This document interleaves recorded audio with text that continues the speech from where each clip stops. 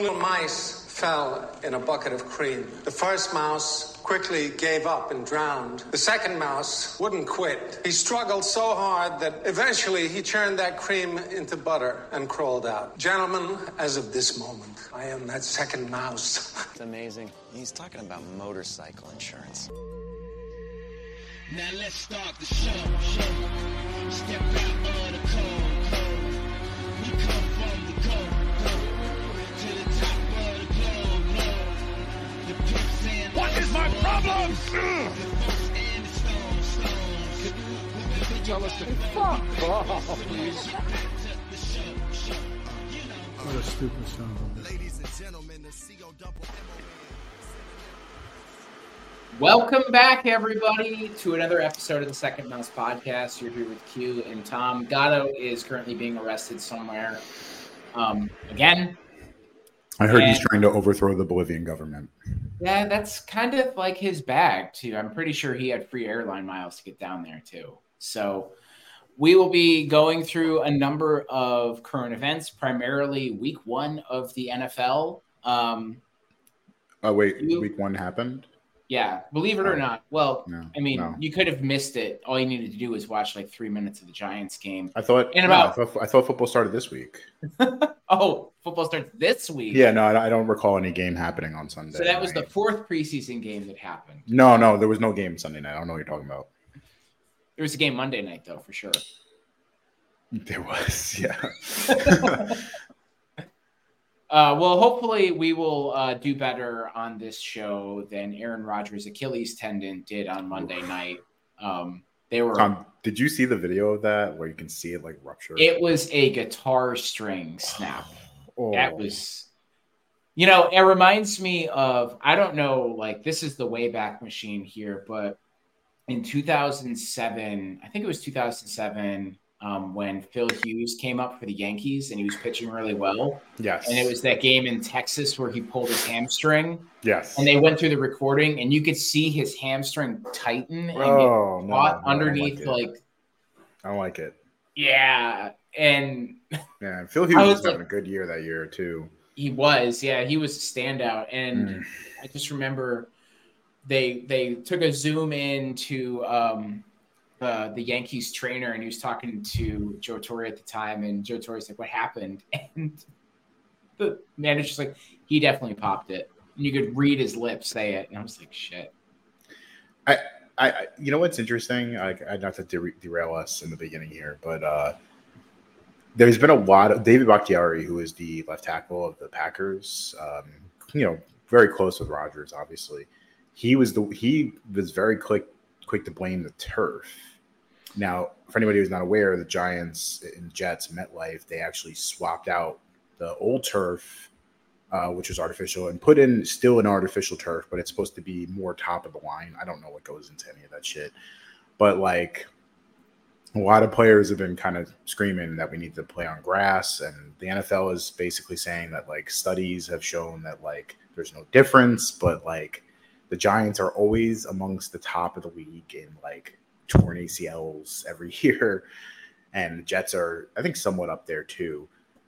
So it's just interesting. I'm just wondering, like, he's 39. I don't know if I'm blaming the turf for that. It's a tough one because I've definitely heard the complaints about the turf in general going into the season in general has never been good at MetLife. But then again, I hear that a lot for other places as well, too. Like in Washington, the turf is really bad. Apparently that's supposed to be the worst field.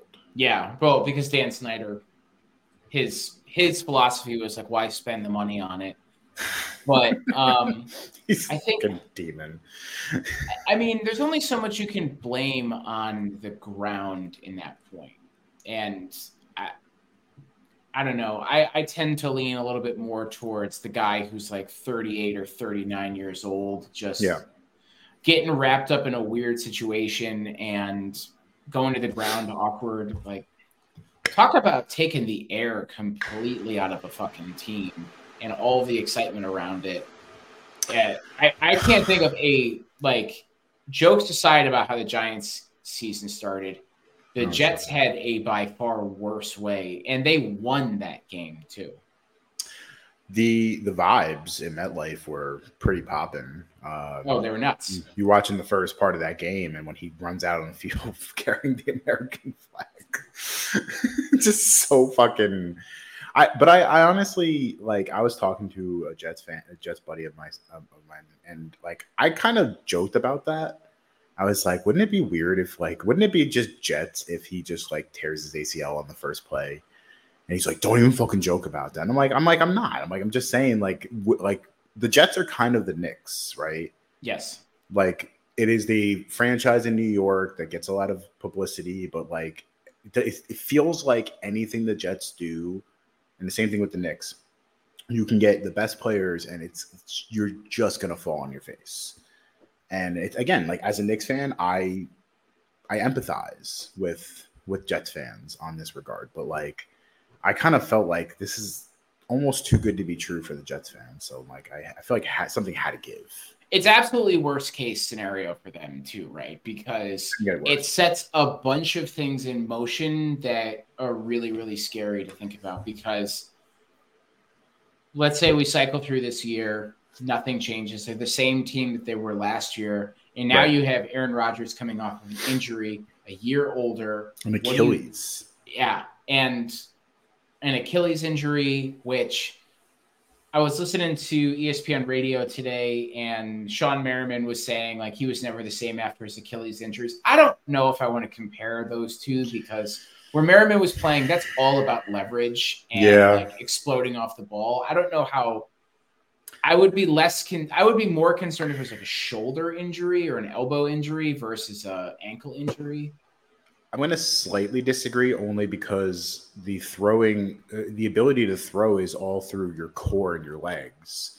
And it's the ability to plant and, like, you know, put a lot of pressure on your ankle. If you don't trust it, or if it's not the same. And also, he's fairly mobile for a 39-year-old dude. Like, he can move around the pocket pretty well. He's like Brady in that he was never fast, but like understands like movement, you know, through that small spaces.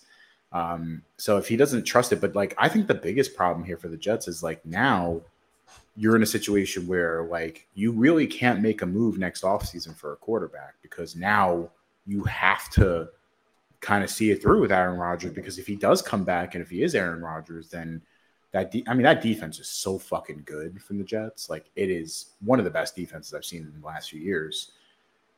With him, if he's even half of what Aaron Rodgers is, like, they can win a Super Bowl pretty easily. But like, now it's like, if somebody became available, or if there's a good quarterback in the spot that they're picking, like, you know, they may not be able to make that move. You might know this better than I, but I think if he's on the roster to start next year, it's $16 million for him to be paid. If he's not on the roster, the dead cap hit is like $66 million. So they're really stuck, and they can't cut him at this point, because they're going to owe him all of that money. And it's going to be if not all of the money they have to spend in free agency if they choose to let him go. They are financially committed to him for roughly the next 3 seasons. So so this season and then 2 more after this. So, you know, the third year, it's kind of like you're just kind of walking away with like $2 million, but like a lot of dead cap on your books. Like, this is when you make a move like this is what happens. You know, it's like you went all in on Rodgers, which I understand them doing, but like 39-year-old quarterback ruptures his Achilles. It's like, fuck. I wanted to point something out, though. What do you think about the Jets calling Tom Brady? Stupid. Why? It's stupid because it's not going to solve your problem, because Tom Brady last year was not good. He wasn't, but let's be real, though. The Tampa Bay Buccaneers, their play calling, like, they lost their main play caller. It's a defensive coach calling, you know, Byron Leftwich, who I like, but like I never thought was like a head coach guy. Honestly, I think Hackett gets a lot of shit, but like, he was good with Rodgers. Like he clearly understands relationship with quarterbacks and like highlighting their attributes, right? So like in that scenario with Breece Hall, who's a fucking monster. Breece Hall is just a monster coming back, 12 carries, 120 Yeah, he's yards. healthy. We got it. He's fucking healthy. Dalvin Cook, Garrett Wilson, and then Lazard and Cobb and all the other fucking guys they have there and those tight ends they got. I think Brady, like the only problem is the offensive line. And I said it from the beginning. You watch Hard Knocks and you're like, you see the problems. Like Rodgers is like, this offensive line, this is not doing enough. So yeah. But like honestly, I would call Brady. Yeah, I mean, I've seen that like list of quarterbacks that they might be interested in like cycling around the internet. And I'm gonna be honest with you, like none of those guys are ones that would really surprise me, or none of those guys would really impress me. None of them are a clear-cut improvement over what Zach Wilson is. Because the list is like Kellen Mond and Danny Etling and a bunch of just like scrub guys that were on NFL rosters. Yeah, sure. But they're not actually like, you're not getting anything different than what you would with Zach Wilson. I would not put my faith in a Marcus Mariota. No. And more in the sense of like a Zach Wilson. And hoping, for me personally, I think they stay with Zach Wilson. I think having Aaron Rodgers he did fine. I mean, they limited all like his involvement in it. Yeah. And Dallas is this week though. We'll see how he does against Dallas. Yeah, but I think that having Aaron Rodgers there, having an actual offensive coordinator there who can work him into the system a little bit more, I'm a little bullish on Zach Wilson. I think this is a year that he can start to figure it out just because he has people that are going to push him a little bit more. I mean, we'll see.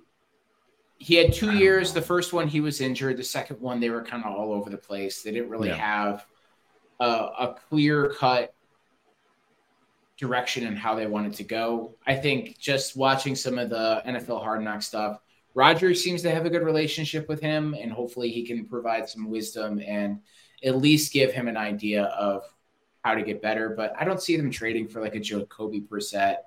Like I was going to mention him.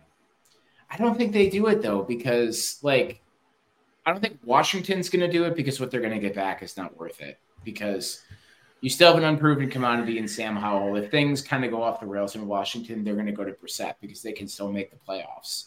And what are you going to get? What are you going to get? Like a 6th round pick? Yeah, I can understand from the perspective of if Washington doesn't want to do it, because I can understand that. But like, if they are interested in making that deal, if I'm the Jets, I'm doing that. Even if it's just for the purposes of like having a backup to Zach Wilson that could step in and be right. Like, I mean, Jacoby Brissett was a pretty good starter last year for the Browns. Like, he was no slouch. So honestly, he played better than Deshaun Watson did, and Deshaun Watson did not play that well this past week as well. So, but also another guy I was thinking of, like, see what the Browns, and I want to talk about the Browns, like, see what they want for Dorian Thompson-Robinson. Like, he was very impressive in the preseason. If it doesn't cost you that much, taking a chance on a potential another young guy, like, if you're just going to go all in on like youth at quarterback and like hope that one of these guys just hits, he was the one guy in the preseason that I think was like showing the most promise. So, yeah, I think there's the problem though, is that if you're having conversations with Tom Brady, but also Dorian Thompson-Robinson, you kind of come off as like the schizophrenic team at that point. Like, what's your direction? I mean, you're just doing everything you can, man. Like, honestly, you're just trying things. You're just the man in the arena. Really, man in the arena. Exactly. I mean, the Brady thing. I mean, come on. He's not gonna come play for the Jets. It's just not gonna happen. But like, I don't know. It's like it to me. It just seems like one of those things that just seems like it would be a lot of fun to see. Like Tom Brady suit up for the Jets. I mean, that will probably kill Bill Belichick. And that era of New England Patriots football is going to be over forever. I mean, I think it's too early to tell, right? Like they need to give Wilson some first team reps. They need to give him some confidence. And ultimately, like they're in a better position now this year than they were last year. And who knows? They could like pack it in by like week 8 and say like we're not going to win anything, and they just tank the rest of the year. They can go out and get a offensive lineman in the draft that'll help bolster that group. They save some money, or who knows? They might just say, you know what? We're not sure what we're going to get with Aaron Rodgers. We've seen everything we need to see from fucking what's his face, the Mormon kid. And let's like dig in to see if we can grab a guy like, Caleb Williams, Drake May. But all that to be said, like, I think on the other side of it, though, there's another quarterback that's just as concerning, and that's Josh Allen. Like, he looked terrible in that game. I mean, I'm willing to give a little bit of leniency to the Bills because the Jets defense, like I said, is legit, But yeah, he worries me a lot because this is year 6. Year 6. Yeah. So year 6 and you're still doing the hero ball shit. Like, and I understand that he thinks that he needs to make a play, otherwise they're gonna lose or something. But I think he ends up costing the team more than he ends up helping them in those scenarios. But does anybody miss Brian Dable more than Josh Allen? Ken Dorsey is not it. No. And frankly, there was that tweet that went out that talked about as soon as Daboll left Buffalo, Josh Allen completely went to pieces. And as soon as he got there, he became a confident and competent quarterback. He looks good, but he's still Josh Allen, and he can still make these really nice plays. But he just there's the consistency's just not there. In the decision making too, the fumbles, the picks, all of those things. A lot of them are just, you're just trying a little too hard, and in some cases, man, just fall down or just throw it out of bounds. You don't need to make. Not every play needs to be a highlight play, but you just need to make it to the end of this game. And I feel like he's lost his way a little bit there. I'm not there's no coincidence that he's also on the Madden cover, and there used to be a Madden curse. It might be coming back. You never know. But I don't know. It's just the vibes are way off in Buffalo. And I think they may have been overrated a little bit because that defense, I completely forgotten that Leslie Frazier took the year off. So now Sean McDermott is calling plays, which he's a good defensive coordinator. He was great for the Panthers a bunch of years ago. They're arguably the best their defense ever looked. So I'm not worried about that, but the defense didn't look as good either. So it just seems like their offense and their defense are both kind of underperforming. But again, I also want to point out the Jets are really good. So it's they are, and it's week 1 too. Right. It's also week 1. Lamar Jackson didn't look good. Joe Burrow had his worst game I've ever seen him play. A lot of Pat Mahomes on Thursday night last week was not exceptional. A lot of that was due to young Joka. But So I know that we got other things that we wanted to talk about, but I was curious about this as well. And this was actually a topic that I wanted to bring up.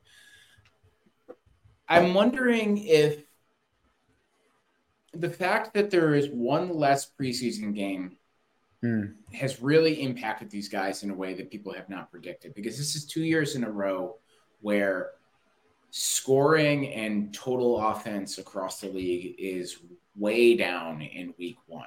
And Nick Sirianni had mentioned this after the Eagles game where they didn't look great either. Granted, the conditions were kind of shitty in New England too, but he said we didn't play a lot of our starters in the preseason, and that might be something that we have to look at moving forward. I just the amount of times that I turned on a preseason game and there were starters that were in there was very few and far between. Yeah. And, you have to sacrifice, we want to keep our guys healthy for the season, but at the same time, they need reps, particularly the young guys and the timing related positions. And I feel it takes a couple weeks for the NFL offenses to finally ramp up and be in full speed Yeah. Week 1 was very much like everyone is just trying to figure out how this whole thing works. It's a preseason. It's a preseason game. Yeah. But Because- unfortunately, it counts. Yeah. I mean, if you look at some of the numbers, there were 1, 2, 3, 4, 5 guys that threw for over 500 yards, and 1, 2, 3, 4, 5, 6, 7, 8, 9, 10, 11, 12, 13 guys, 14 guys that threw for 200 yards or less. Yeah. And everyone else is just kind of in the middle. So the thing is that I think that I agree with you here because, like, we'll get to the Giants later. I don't even really want to talk about them, but like, the Giants played Daniel Jones and the starting offense for one series, pretty much. It's not one enough, preseason man. game. It's not, and it's like you're treating him like he's Pat Mahomes, and it's like, you know, like he's gonna all of a sudden be this like guy who can just play one series and be ready to go, and it's like you walk into a buzzsaw with the Dallas Cowboys. So like, I do think that this is a problem, and like I'm not against getting rid of one of the preseason games. I think the preseason was way too long, and it was starting to get annoying. Like that extra game, it really does kind of like just it's a little too much. Right. But I also think that we're kind of going the other way now to where it's like we at least played guys in the preseason. Like never in the first game. The first game was always kind of like backup starters, kind of ease everybody in. But then the second was a ramp up. Third, you played like the first half at least, maybe into the second half too. And then the fourth game, you wouldn't play at all, right? So it's like you're only really playing the two games, but you were playing a decent amount in those two games. Yeah. And like now it's like one series. I mean, I think Pat Mahomes was playing in the preseason. Like that's one thing I like about the Chiefs is like I saw Mahomes playing in the preseason. So yeah, I understand risking the injury, but like you gotta like at least try. Like protect him, tell him to throw the ball away quicker. Like if he feels like he's gonna get sacked, like throw it in the ground. Yeah, your preseason stats don't matter. We just need to get the timing down. You could throw 18 interceptions in the I don't give a shit. Like as long as you're not getting yourself hurt. And like if the interceptions are just throwing the ball away or whatever just to avoid a sack, like I don't care. But like it's the point of like getting on the field and taking a hit. And also like these safeties and these linebackers, like a lot of missed tackles too. And it's because they're not hitting anybody. And like we'll get to the Giants later, but that Saquon fumble that turned into a pick six is because he didn't take a single hit in the preseason. So yeah. So I mean, we've observed that quite a bit, and hopefully things start to turn around this week. But I think it's going to be a couple weeks, just because there's so little hitting that happens in midweek training as well. So yeah. Do we want to talk about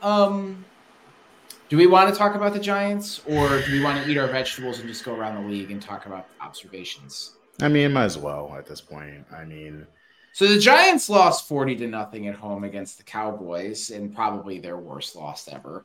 It was, honestly. Oh, okay, good. I'm glad I got that stat correct. Yeah, the last one that was as bad was actually against the Cowboys, Week 1, 35-0, and that was in 1995, the year the Dallas Cowboys won the Super Bowl. Oh, good for them. So, is this a throwaway game, or are there any like meaningful observations from it? Sunday night against the Cowboys was the worst game I've ever seen. And I know that sounds like recency bias, but I can't pull a single pot. Like every game, I'm usually able to pull like this good thing happened. This good thing happened. It was from head to toe, T to B, just the worst game I've ever seen. And I knew, like, you can ask Otto because I was watching the game with Otto. I from the beginning was like smelling disaster, because even on the first drive when they were moving, anytime Daniel Jones dropped back, it was 2 seconds, some guys in his face. Yeah. And I knew that this was going to be a problem because they were like, oh, they were getting all of these rushing yards. And I'm like, yeah, Dallas was overcommitting to pass rush. So like you're going to have room to run. Like they were pretty much saying, go ahead and run. We don't give a shit. You're going to have to throw eventually. And when you do, we're going to make you pay for it. And to just see that, field goal block turns into a return for a touchdown. Then Saquon does that, like pops off his hands into the hands of defender, pick six. You knew in the first quarter the game was over. Mm-hmm. My biggest thing is this. I thought we were past this. And I think that's the most sobering part of this is that I know, I'm not going to sit here and say fire Brian Daboll and fire. No, clearly not. He is here to stay, and he's my coach, and I still like Brian Daboll a lot. It doesn't really change anything. Some of the glimmer is off now. Some of the shine from last year, it's starting to fade a little bit, and it's sobering. But I really thought we were past this. I really, really, really thought we were done with the humongous blowout games. And it sucks because the offensive line looks worse somehow. Evan Neal, 7th overall pick last year, really was hoping that he was going to take that step forward. He worked with Willie Anderson, a guy who should be a Hall of Famer. Yeah, getting out of his stance quicker and all of that. Because if him and Thomas, were both at that same level, sets you up great. The interior of the offense, and Dallas, credit to Dan Quinn. Dan Quinn's a fucking genius. He knew to rush Michael Parsons up the middle, and they had no answer for him at all because the interior offensive line. We are starting a rookie at center, garbage, pure garbage. Mark Lewinsky cooked. But what makes this the worst game is I don't know if you saw that viral video of Dallas just basically making fun of the offensive line on the sideline. They were mic'd up and they were like, you get a sack, you get a sack. It's at home, you get destroyed, right? In the rain. But also on top of this now, we walked away with injuries. Yeah. Graham Gano, our kicker who we just gave an extension to, I think he's okay. I think he's going to play. So I think he's okay. But he might not be great. Andrew Thomas, thank God it was not a season-ending injury because without Andrew Thomas, his offensive line stinks with him. Imagine without him. Darren Waller is going to be the biggest one because that's going to be an injury that lingers for the season. He's practicing, but he's got nerve damage in his hamstring. So it's going to be one of those things that is going to be a constant problem. It's just never going to be perfect, Yeah. But so walking with these injuries, Azeez Ojulari, a guy who only played in 7 games last year, got 8 sacks last year. So there was a hope that if he stayed healthy with Thibodeau, those two guys would just be able to cause havoc. He walked away with a hamstring injury, and again, it was one of those things last year that with him, he was just constantly hurt. So it's just you walk away with the injuries, the embarrassment, and all of that. And then now you look at the schedule. They got Arizona this week, and it's if you don't beat Arizona, pack it in.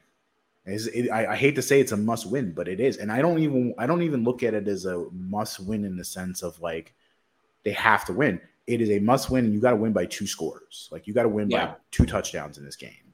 The line for that game is -4 New York. So it's -4 right now. Yeah, you got to win by. That means Vegas is telling you to pick the Cardinals in this game, pretty much. So, but then after that, Tom, I want to read off here just the next few weeks after the Arizona game. So imagine for a second you don't win the Arizona game, right? Short week, Thursday night in San Francisco. So you're going to have to travel to San Francisco going against Nick Bosa, right? Then Monday night, another primetime game, back-to-back primetime games at home against Seattle. Seattle not scaring you, but Seattle whooped us last year, so even we were playing well. Then you're going to Miami, and then Sunday night you're going against Buffalo in Buffalo, and then Commanders, and that's probably the easiest game, quote unquote, that they're going to have coming up because then they have the Jets the following week, and then the Raiders, which are going to be an easier game. But that first stretch is fucking brutal. It's a lot of travel too. That's the other thing that no one's talking about. They are the most traveled team this year as far as schedule is concerned. Arizona, San Francisco. I'd imagine that they're just going to stay on the West Coast, right? Yeah, it's a lot of West Coast visits because it's a lot of West Coast visits. Thankfully, they do face the Rams at the end of the year, but that's at home. So Cardinals, Niners, you go home against the Seahawks. But then you go down to Miami, and granted, it's not a long flight, but it's still like it's 2,000 miles away. Yep. And you're going to, and by the way, you're going. They might just. I imagine they might just stay out west after the Arizona game because it's short week, and you got Thursday night against San Francisco. They'll definitely stay out there. Then right after that, you go to Buffalo, so you take a flight down to Miami. No, it's home against Seattle on Monday night. No, Miami and then Buffalo are back. Oh, Miami and then Buffalo. Yeah. So then, you're going straight from Miami, then back to Buffalo. Fucking racking up those Delta miles, then, dude. It's crazy, and it's just like it's crazy. I remember when the schedule came out, I was like, oh, that's not great. Like, it's just a lot of West Coast trips. Now, thankfully, at the end of the year, there's not a ton of travel. Like, they do have to go to New Orleans but then it's like a lot of home games the rest of the way, pretty much. So it's not too bad. It softens up a little bit too. But if you're like 1-5 after the first 6 games, like it's not really gonna fucking matter. Yeah, it's gonna be a hard year for them. But I will say, think of the teams that have not had good starts to their season. Like the Bengals did not have a good start. And there's a number of other teams that just started flat. And a part of me really Seahawks did not do well in their game. I wasn't expecting a ton from the Broncos, but maybe a little bit more life, especially because they were playing at home. Yeah. Steelers completely just melted down. They looked awful. Turned into just wet laundry the whole time. So a part of me just wants to say, burn the tape, fuck it. This will happen in the NFL. I will say too, and I don't want to make the comp because I don't want to put the expectation on them. But in 2003, the Patriots lost to the Bills 30-0 in the first game of the year. Yeah, I would feel better. I think I'd feel better if we had lost 40-0, but Evan Neal played fucking great. The offensive line played great. The defense just got overwhelmed, right? Or whatever. I can live with weird, quirky mistakes. Like they got beat 40-0. Just nothing could go right for them in this game. And the rain is the equalizer, right? But it's you're playing a team from Dallas that plays in a fucking dome, and you're a team from New York that plays out in the elements, and you're the one struggling in the rain. It should be the opposite. So it's hard for me, and I can't pull a single positive out of this. But the problem is the offensive line is just still a fucking mess, and it's Evan Neal looked fucking awful. To give context, also Andrew Thomas injured himself on the blocked. I think it was the pick 6. Actually, He tried to run it back, and it ultimately hurt his hamstring. Now, later in the game. And we'll get to this. I wanted to ask your how you feel about this. Later in the game, they finally pull Andrew Thomas out, and you can tell he's not healthy. They put last year's 3rd-round pick, a guard, Josh Zudu, at left tackle, and he didn't look bad. He looked pretty good actually at left tackle. And you can I was watching some of his reps, and you can see he kind of has that nice anchor.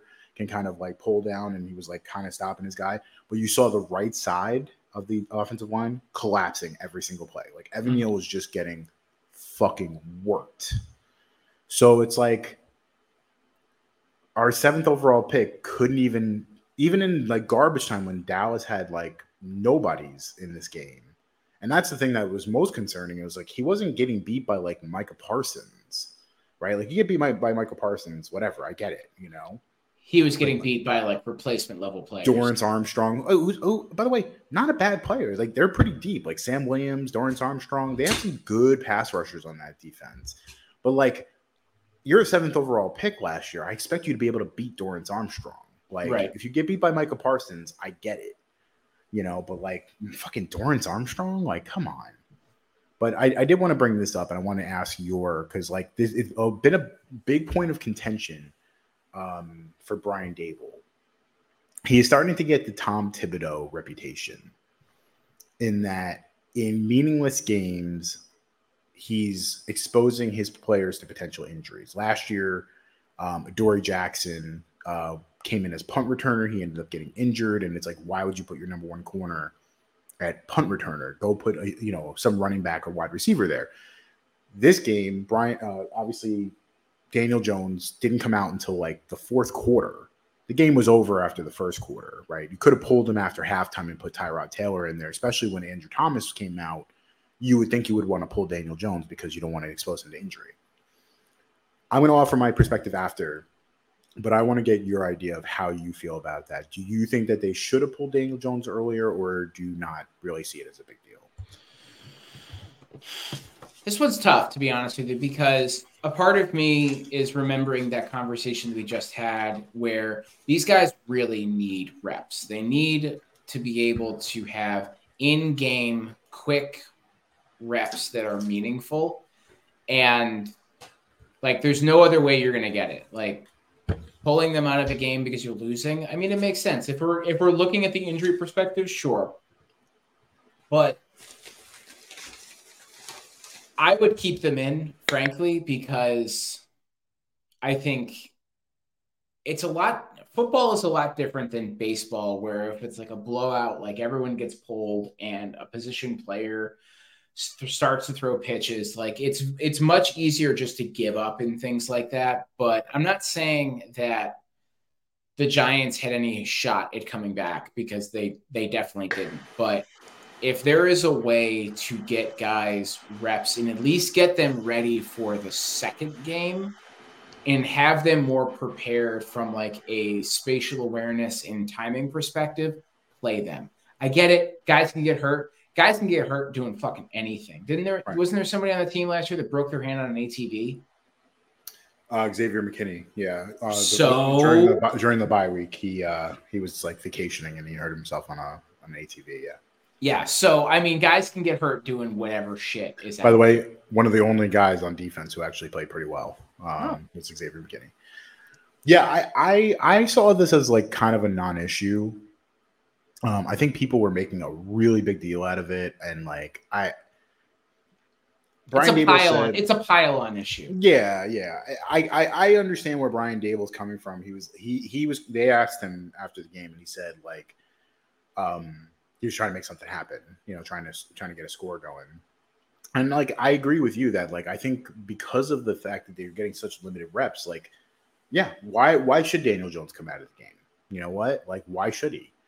Like, he's part of the reason he threw that horrible interception to Stephon Gilmore, crosses body on the sideline. The pick six was not his fault. The fumble was not his fault. It was the rookie center. But like, I don't know. I didn't see it as that big of a deal. And honestly, like, yeah, you can get hurt at any time. So it's like, it doesn't really make a difference. I would maybe in the future, if we're in the middle of the year, I would say maybe pull him a little bit earlier, but like in the beginning of the year, like he needs the fucking reps. Like let him take some hits. And you know what? Maybe he'll get in his fucking offensive line's face and get them the fucking block finally. Because like at this point, like if you don't want to keep taking these hits, like you got to be the one to go in there and like fucking call these guys out. Because like otherwise, like no one's doing anything. And frankly, the stuff that was going on in that game too, like that's how fights in the locker room and shit happen. Like people making bonehead decisions or making bad mistakes. Make a mistake once, that's one thing. Do it 2 or 3 or 4 times and miss a block, or you're lazy getting off the ball, or you're just not paying attention to anything that's happening around you. Like, you want to talk about guys getting hurt? That's how guys get hurt. And yeah. I agree with you. Like, I think Daniel Jones needs to be a little bit more assertive and be like, hey, guys, you're the ones letting this fucking turnstile happen, and I'm the one who's taking the brunt of it. Yeah. So if you want to be any good this year, it's really up to you. And it's not like there's no talent up front either. They have guys that have been scouted well, have been talked about. You just need to go out there and fucking execute. And hopefully, and maybe Dayball was thinking about it this way, like, we're losing now, but if we keep everybody in, maybe they'll start to fucking figure something out, and we can move on from this game knowing more than what we did going into it. Some respect points. Yeah. Yeah. I have a fix, by the way, for this Giants team. First, Thomas McGahee, the special teams coach, fire him. He's got to go. He was one of the holdovers from the previous administration. From the Fudge era? From the Joe Fudge era. And I was kind of surprised because, like, the special teams were never really that good, which was kind of ironic because Joe Judge was a special teams coach. And I'm like, special teams never been that good under him. But McGahee, like, they kept him on. I think he needs to go. Like, this is too many times where the special teams is really fucked up because if you look back on the block field goal, they essentially the way the formation was, they had one guy blocking two people. It was that kid I just mentioned, Josh Azudu, and he blocked neither of them. So it's like it's bad coaching, it's bad alignment, it's just all around it was bad. Yeah. It's just not a good approach to how you're going into that game. No. And it's like, again, like, you know, it's bad enough that, like, the rookie center fucking throws a ball in the dirt and then, like, you know, you have to settle for a fucking field goal. And then on top of it, it's 3 points that you're getting that are now erased. And, oh, by the way, it turns into a touchdown for Dallas. It's like it couldn't get any more demoralizing than that. But I'm going to tell you right now, Bobby Johnson, the offensive line coach, I would fire him too. Mike Munchak is technically not retired. He's technically still available, but he apparently has moved to Denver to be closer to his daughter. I would offer him whatever the fuck he wants. Give him the bag and have him come in and coach the offensive line, do the run game coordinator, whatever, and pay him an absolute bag because he's the only guy that, like, is available. Because, like, the one thing I don't know if, like, it's been a major conversation is that offensive line play across the board in the NFL has been horrific. Yeah, it's been bad. There's not many teams where you look at and you go, they have a good offensive line. There's maybe like a handful, maybe 3 or 4 teams that you could look at. The Eagles are one. The Cowboys are another. There's a couple teams that you can kind of point to and say, like, they have a really good offensive line. It comes down to pretty good. Who is it? 49ers. 49ers, absolutely. And you can come down to coaching, right? Like, without an good offensive line coach, like, these kids, they just don't do enough at the NFL level, like, early on with the collective bargaining being the way it is. Like, they don't get a lot of time, a lot of practice time. So, and like with no pads and no helmets and all that. So a lot of these guys who are already kind of raw coming in, it takes them longer to develop, and it's hard to develop when you're getting your ass kicked. Yeah. And these defensive guys are faster than they've ever been. So to me, the only solution is, like, the Eagles have Jeff Stoutland, who is arguably the best offensive line coach in the league. Like, 3 coaches, he survived 3 coaches. And, like, I think a lot of times these guys, like, before they accept the job, are like, is Jeff going to stay on? Because, like, you know, if he ends up leaving, they're screwed. So without an elite offensive line coach, like, you're kind of screwed. So, like, you really should be paying guys whatever you can. I mean, you had Bill Callahan for a long time. In Washington, like, another guy who was just an elite offensive line coach. Except they just didn't have the talent for him. They did not have the talent. But, like, they outperform. You can argue they outperformed their talent. That's true, yeah. Yeah. So that's my solution is go get Mike Munchak. Yeah. Well, we'll see what happens with the Giants. Hopefully they fucking turn it around against the Cardinals. That being said, moving to the Washington Commandos. I just want to say quickly before we do, if they don't do it against they don't do it against the Arizona Cardinals, it's Caleb Williams' season. And I just want to suck for Caleb Williams. All right. Yeah, let's move on. that's fair.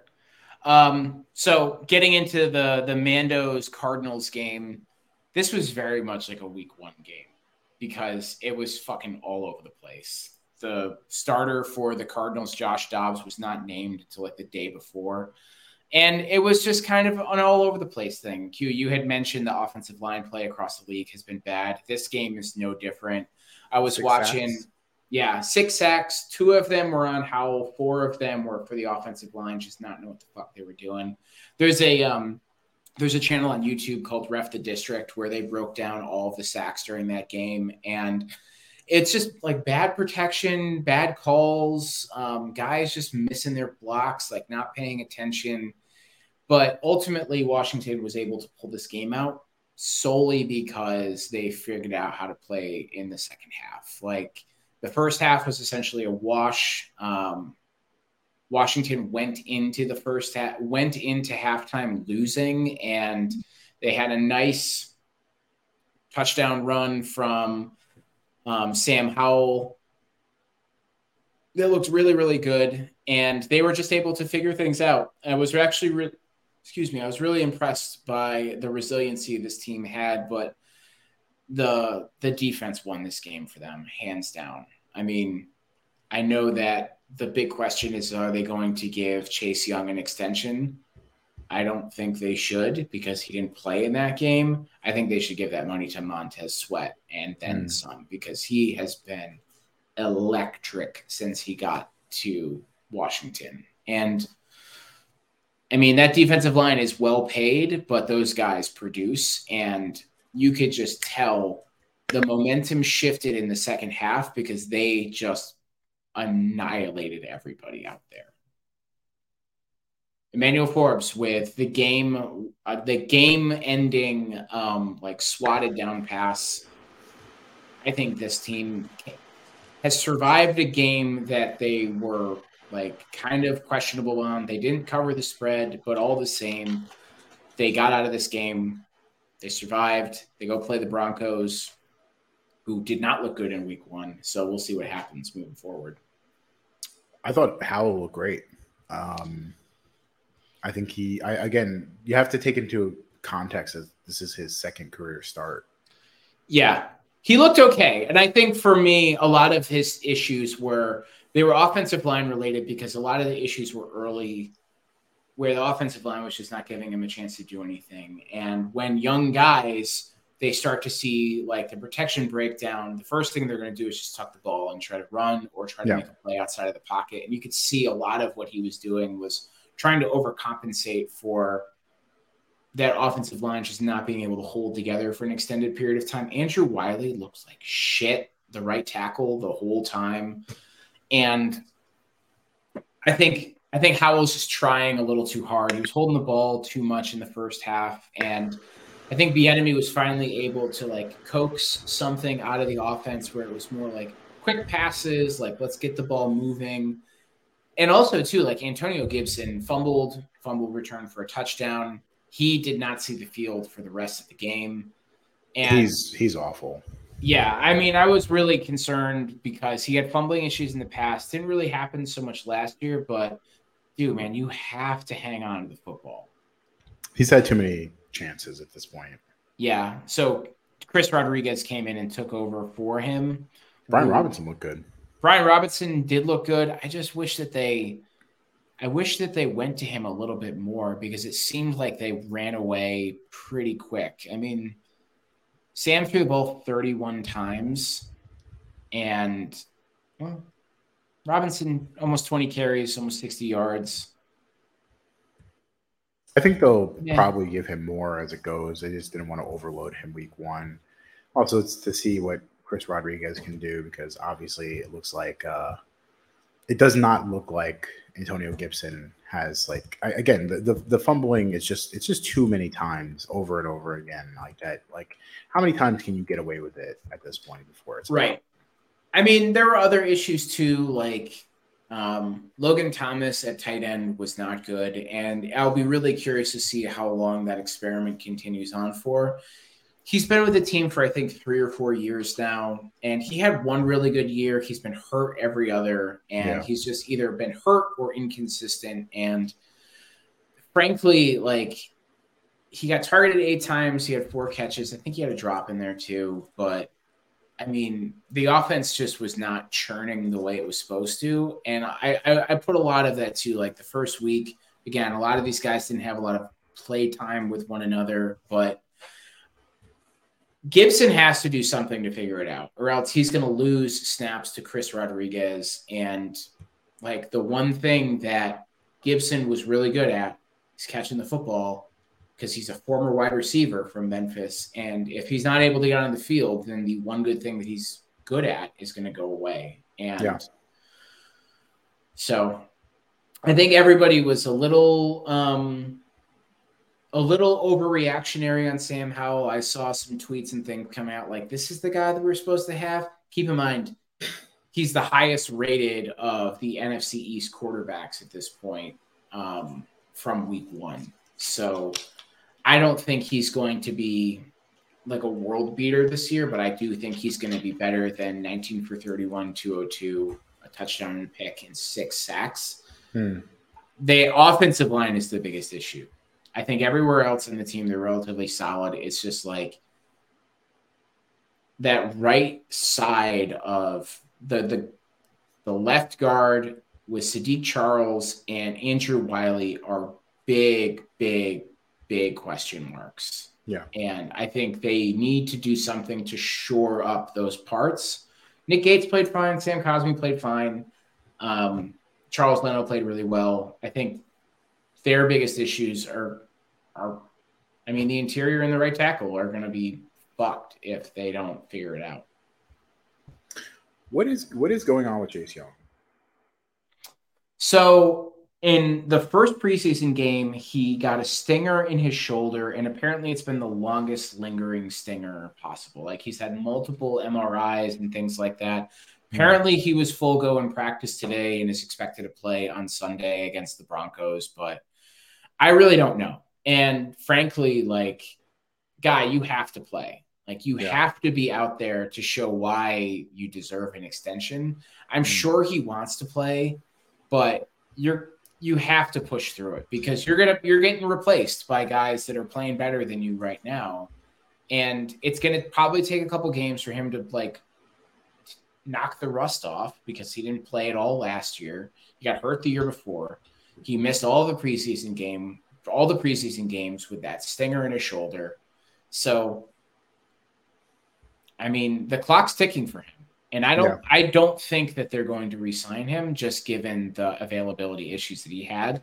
I go back to what I said earlier. Like, if you want to give somebody money, you give Montez Sweat that money.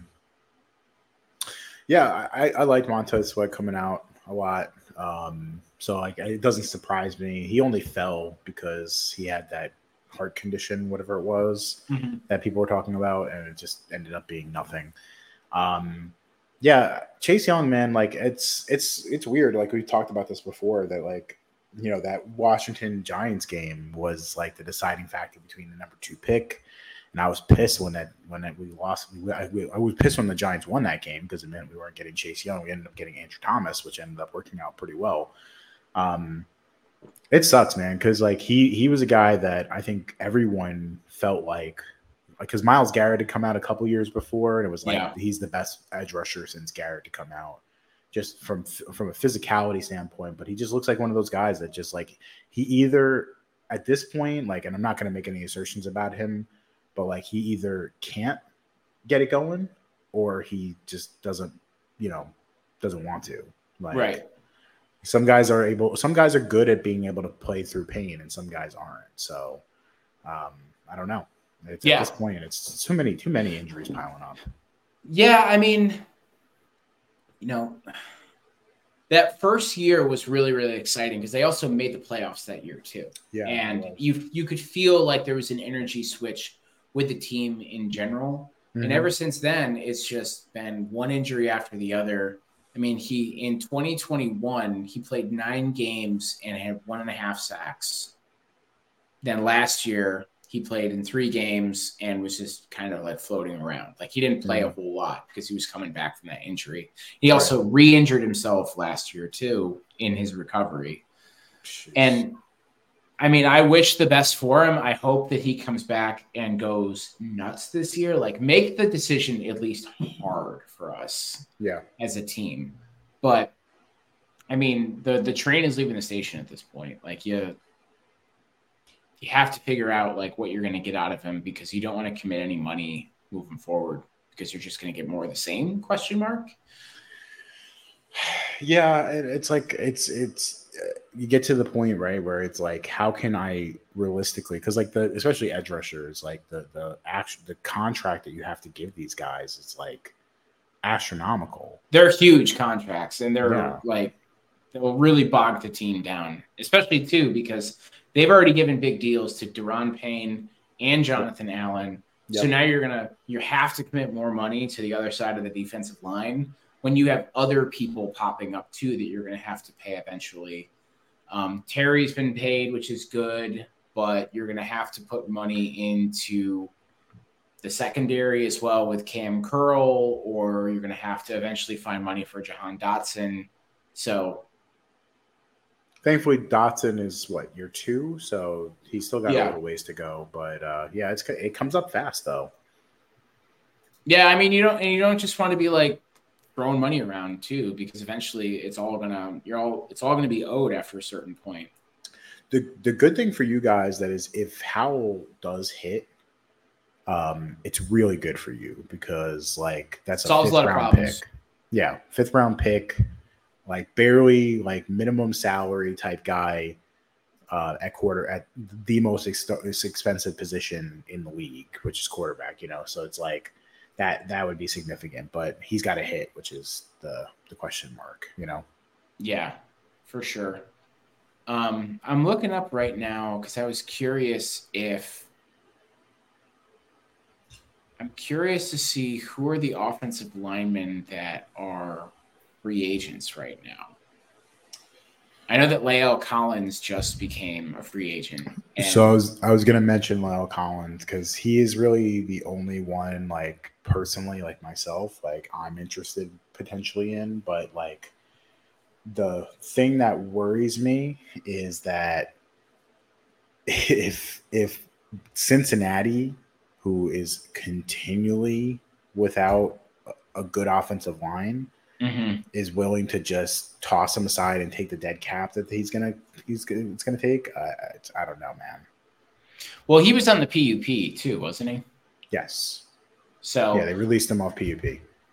I mean, that's another concern right there too. Is a guy who you're not even going to be able to get to play until like week 7. Is that what it is? It's 4 weeks, so he will be available week 5. Okay. So you're hoping that this guy is going to be in tip-top shape week 5. And yeah, oh man, it's pretty scary Halloween right there. Yeah, it is. And that's the biggest issue is that you're ultimately relying on a guy to come in and be productive when he has not been.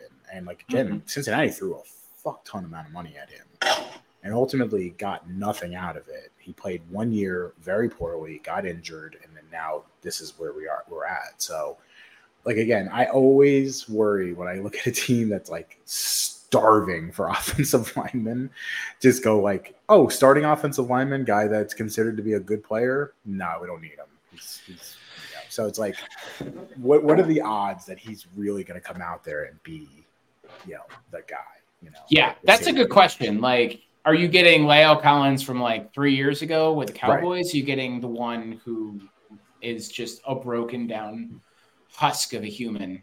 That's the concern.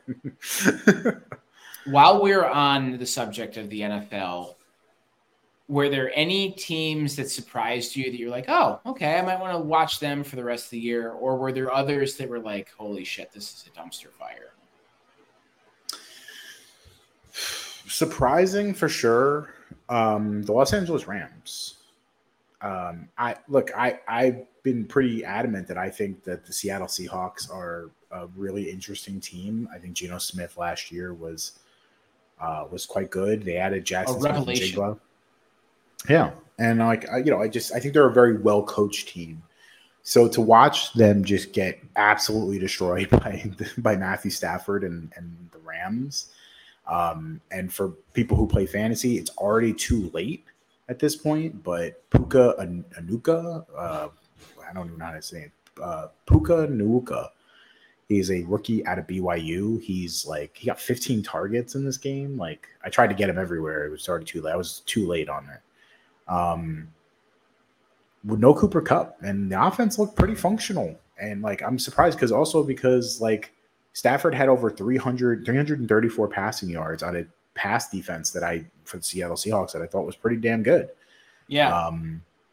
They really like had no answer for the Rams. So I think we looked at the Rams this year and we're like a team that was probably going to win like 4 or 5 games. And I don't know. I think it kind of flips the script a little. Again, week 1 is week 1, but like definitely more interesting. As far as dumpster fire, Tennessee Titans, man, they really look awful. Like the only thing they have going for them is that defensive line is disgusting. Like Jeffrey Simmons is arguably one of the best interior defensive linemen in the game, but like Derrick Henry felt like he was off the field like every play, barely played. It feels like. Yeah, I remember we were talking about that, and he was just like, "Where is this guy? He's your bell cow." Tajay Spears is on like. It felt like I was watching Red Zone because like whenever the Giants are not playing, I'm watching Red Zone, and every time they tuned into the Titans game, I was seeing Tajay Spears, a rookie, on the field, like pass protection and all that. And I'm like, did I miss something? Is Derrick Henry hurt? And it's like, no, he's fine. He's just like they had him on the field. Like, I mean, granted, like, you know, Henry still ended up walking away with 15 carries and 3 targets. So it's not like he didn't get anything, but it's like for a guy like Derrick Henry, you feel like that you get more. But Ryan Tannehill just 3 interceptions, just absolute dumpster fire. DeAndre Hopkins, I don't know why he went there, but he got 13 targets. Why the fuck would you want to go there in the most boring offense in the NFL that is wanting nothing to do with passing the ball? Yeah, no. Why the hell would you want to be there? The one team that's like, we're not going to pass the ball really at all. I mean, he did get 13 targets, so I mean, he's getting his targets, but they did throw the ball 34 times, which in a game that was pretty close, which is interesting. But yeah, it's not. He threw the ball 34 times for a little under 200 yards. 198 yards. Ew. Yeah, it's pretty gross. Yeah, I don't know. I don't know what to make of it, honestly, and like. I just don't know what their identity is, and I don't know what do you do to fix this for the Tennessee Titans? Like, what do you do that like next week? And again, you're going against New Orleans, like not exactly a world beater team. I don't think they looked all that great either. Derek Carr is going to Derek Carr.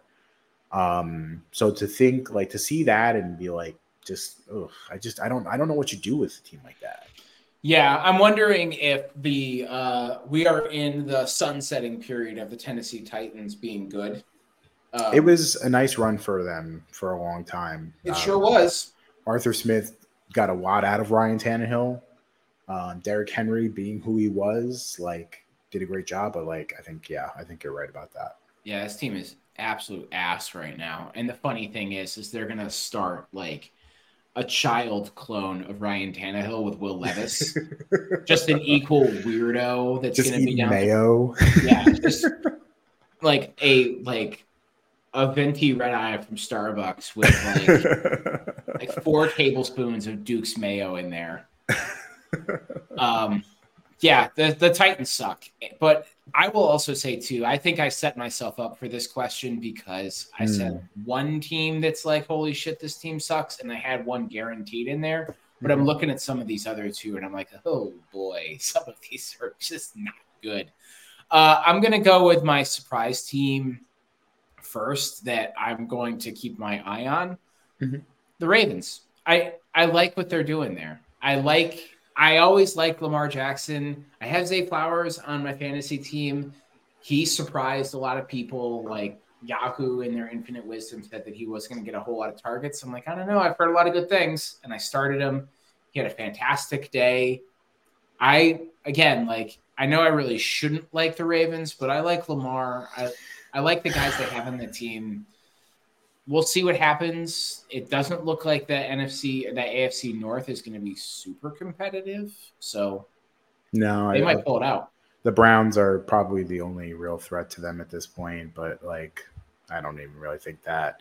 And Bengals, I don't even know what to do with them. I'm going to slightly disagree with you on the Ravens. I think It's not about you. This is my time. The score was way different than I was because I have Lamar Jackson in our fantasy league, and man, he looked like shit. 2 fumbles. He had an interception. The offense looked good overall. Like he was aside from that, but he did get sacked 4 times too. He was just being sloppy with the ball. He was just. I think you know what? I'm willing to give the benefit of the doubt that I think they thought Houston was going to be an easy walkover, and I think Houston kind of played them a little bit more competitive than they expected. But yeah, I am bullish long on the Ravens, not as much on the Bengals. Yeah, and you have to think that OBJ is not going to have a second game with only two touches. Yeah, 3 targets, and yeah, I think he had that one really deep pass that I think was a penalty on. Yeah. So the other team, I'm going to add one more team here because this is our show. We can do what we want. Yeah. But Green Bay Packers, I want to see more of Jordan Love. Jordan Love, man. My man had 3 touchdown passes, played pretty well. Yeah. Team looked pretty good overall. The team that I'm really, really scared about was the team the Packers beat, the Bears. And oh man.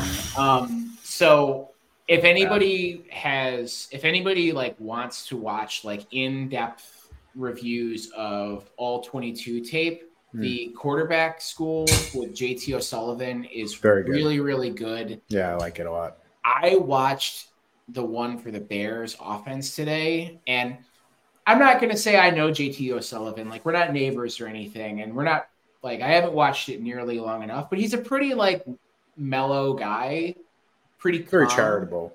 Yeah, he gives a lot away to quarterbacks that are making mistakes. He ripped the Bears a whole brand new, straight from Costco asshole.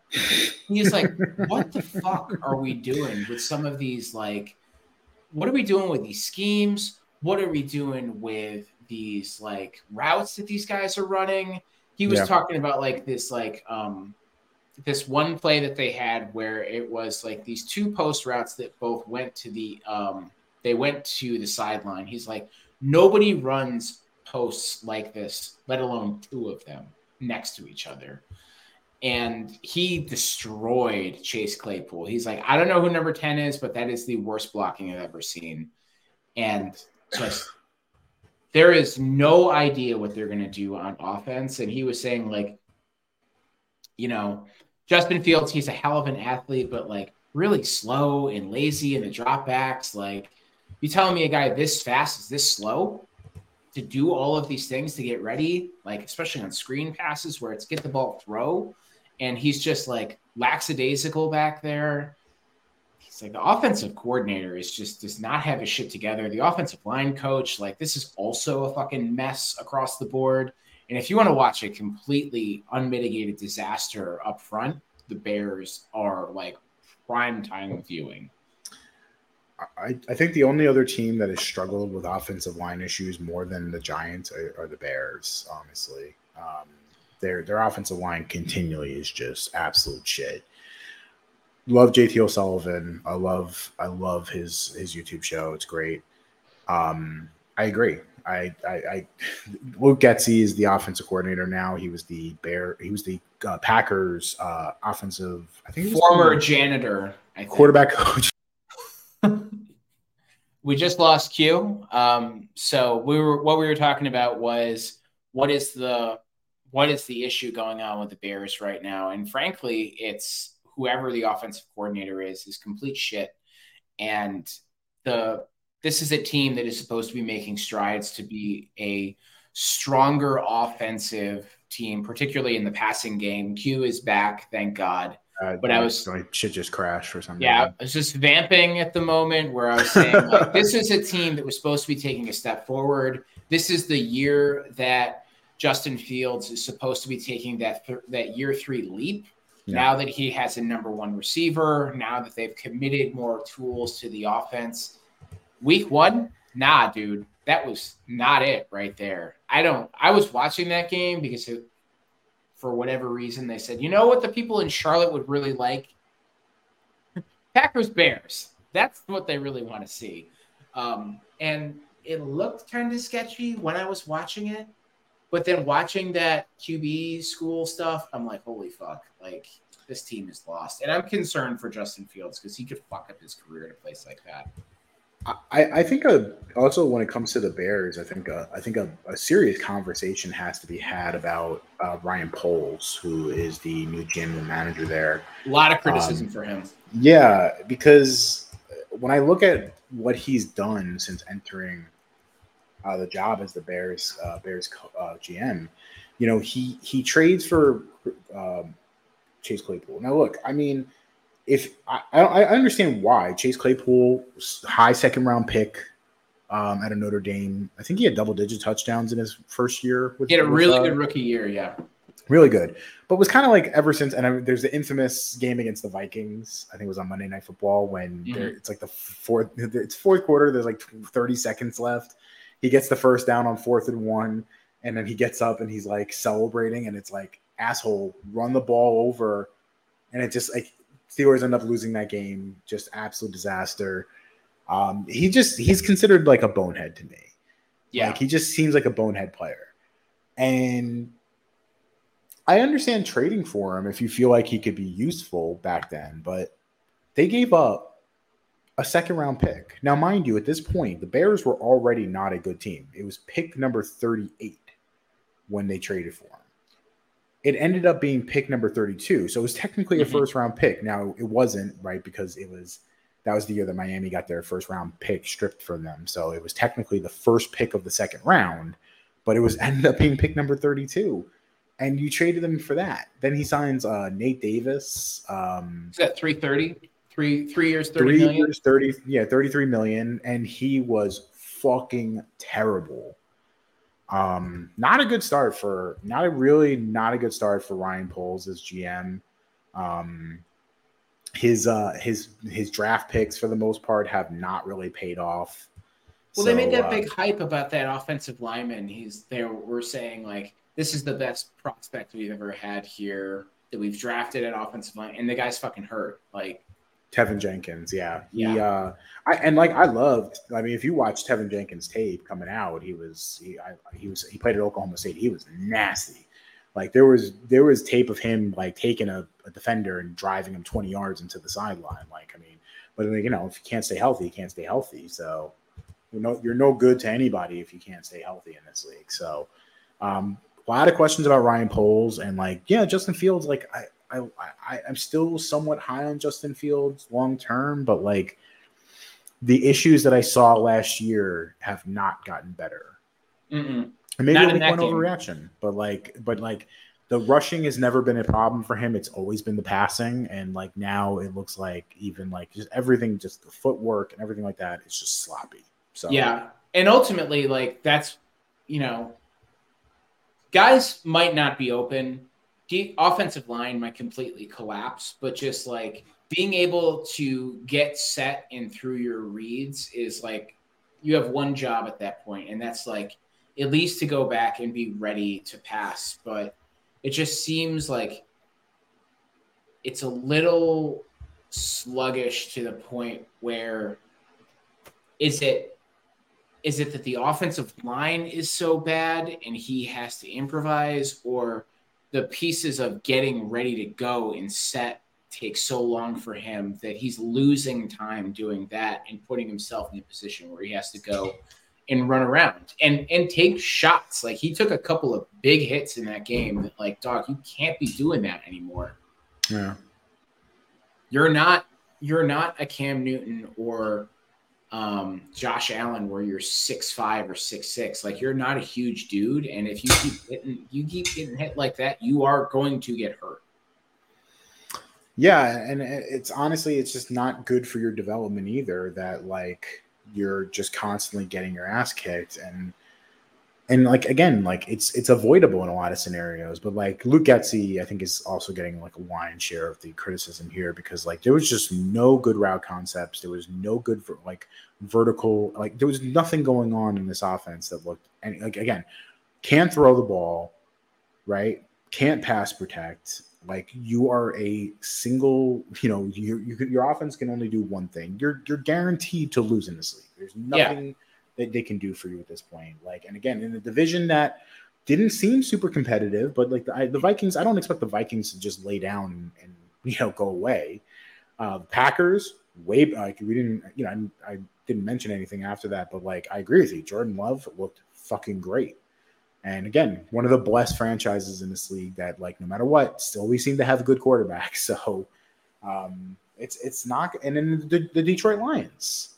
So, like, it wouldn't shock me if the Bears end up in the bottom tier of that division and end up in the top 10 of the draft again. Yeah. I mean, real soft landing for Jordan Love's first career start as the full-time starter. He fucking ripped him to shreds. I mean, like, it wasn't even close. Yeah, I think you brought up a good point about like the route concepts and stuff like that. And like, if you're trying to take pressure off of Justin Fields, why are you only like, I know that we had talked about in the last episode, is there going to be a three-way fight for RB1 in that backfield? Khalil Herbert, 9 carries, Roschon Johnson, 5, Dante Foreman, 5. Like, I think Roschon Johnson wins that. Yeah, 19 carries collectively for your running backs, 9 for Justin Fields. Like, guys, maybe we should run the ball a little bit more. Who knows? Like, because I think, like, this is a team that could do really well if they, like, say, this is our bell cow running back. This guy is going to have, like, 20 to 25 carries a game. At least you've solidified something back there and you can get some tempo that way versus like, okay, Justin Fields, you're going to drop back 37 times and you're going to like, we'll see what happens. YOLO. Yeah. Man, I don't know again, like I'm kind of in the same bucket here with the Giants that I am with the Bears, that like I don't know what you do at this point. I don't know where you go from here with this group. Like I think you clean house. I think you just let everyone go. But it's like, again, like the problem is you just hired these guys and it's like now you're literally like it's literally just a constant like, and again, like you'd be essentially giving up on Fields in that regard, like because which, I mean, I'm not saying is necessarily like the wrong thing to do, but like it just seems like, man, it can't seem to ever get on track, So it's just I don't know what you do. I mean, I think what the end result is going to be is Ryan Poles is gone. Like there's enough tape on his term as a GM to show that he's not good at it. And the guys that he's brought in have not been impact players. Again, it's only week 1, but at the same time though, like nothing has changed from last year or the year before. I'm not like a Matt Eberflus guy. Frankly, I think that was probably a bad move for them to go out and find a defensive coordinator to be a team where they need to develop a quarterback. Because I've never in my life, and I might be like thinking now in the moment, but I've never seen a offensive focused, like an offense. I've never seen a quarterback fully develop under a defensive coordinator head coach. Other than Tom Brady. Yeah. And it took him fucking forever to do that. Yeah, I don't know, man. It's just like I agree. I like Matt Eberflus a lot, but like maybe not when you have like a rookie quarterback. Like it's like kind of like when the Chargers hired Brandon Staley over Brian Daboll. It's like right. I don't know. I mean, that shit should be written down at this point somewhere. Like first thing you need to do as a GM and you're hiring a coach. Do you have like a flow chart? Do you have a rookie quarterback or do you have the first pick in the draft? Yes. Hire offensive-minded fucking head coach. Right. Like if the Arizona Cardinals do end up becoming the worst team, right? And like they're kind of trying to do, and they end up getting Caleb Williams, like you better fire Jonathan Gannon and hire like the best offensive mind you can find. Yeah. Maximize that. Like look what happened with Trevor Lawrence, Urban Meyer, I don't know. Urban Meyer is like a defensive guy. He's more of just a general head coach type of guy. His general moron. General moron is right. But they hired Doug Peterson, and now he looks like he's going to take a huge leap year 3. So yeah, I mean, it's just, again, we keep making the same fucking mistakes over and over and over again with rookie quarterbacks or young quarterbacks where we think like, what would really help this team? A little defensive spunk. And it's like, all right, but you also need somebody who's going to be willing to sit in that quarterback room and echo what the fucking QB coordinator or the QB coach and the passing game coordinator are saying to these guys. Like, you have to score points and you have to be fucking good. And you can't be like the Rex Ryans of the world where you just didn't care and you never engaged with anybody on offense. And if you're going to have a defensive head coach, he better be like Rex Ryan, to where like the defense is fucking ridiculous, right? Right, exactly. I don't know. I'm going to say this, and this might be like a way, way, way too early prediction, but even if the Commanders are just like a little good on offense, like there are signs of life and they have a couple of like big blow up games, I could immediately see Eric Bieniemy's name getting floated as the Bears head coach. I could see that. Yeah. But I also could see that like Ron gets fired halfway through the year and then interim head coach Eric Bieniemy is the name. So I could also see that. You never know. I wanted to talk about the Bengals. Yeah, hit me. I mean, if this is not more proof that you should just shut up sometimes, I don't know what is. Like, we saw that, like, the Bengals, over the last few years, the Browns have been fucking terrible, right? But yet, they own the Bengals. And Jamar Chase had to say, like, we see them as, like, little elves, which is a play on the Browns mascot, which I didn't even know they had a mascot. I thought it was the Bulldog. Now it's the Elves? I don't know. Big, ugly fucking elf in the middle of the field.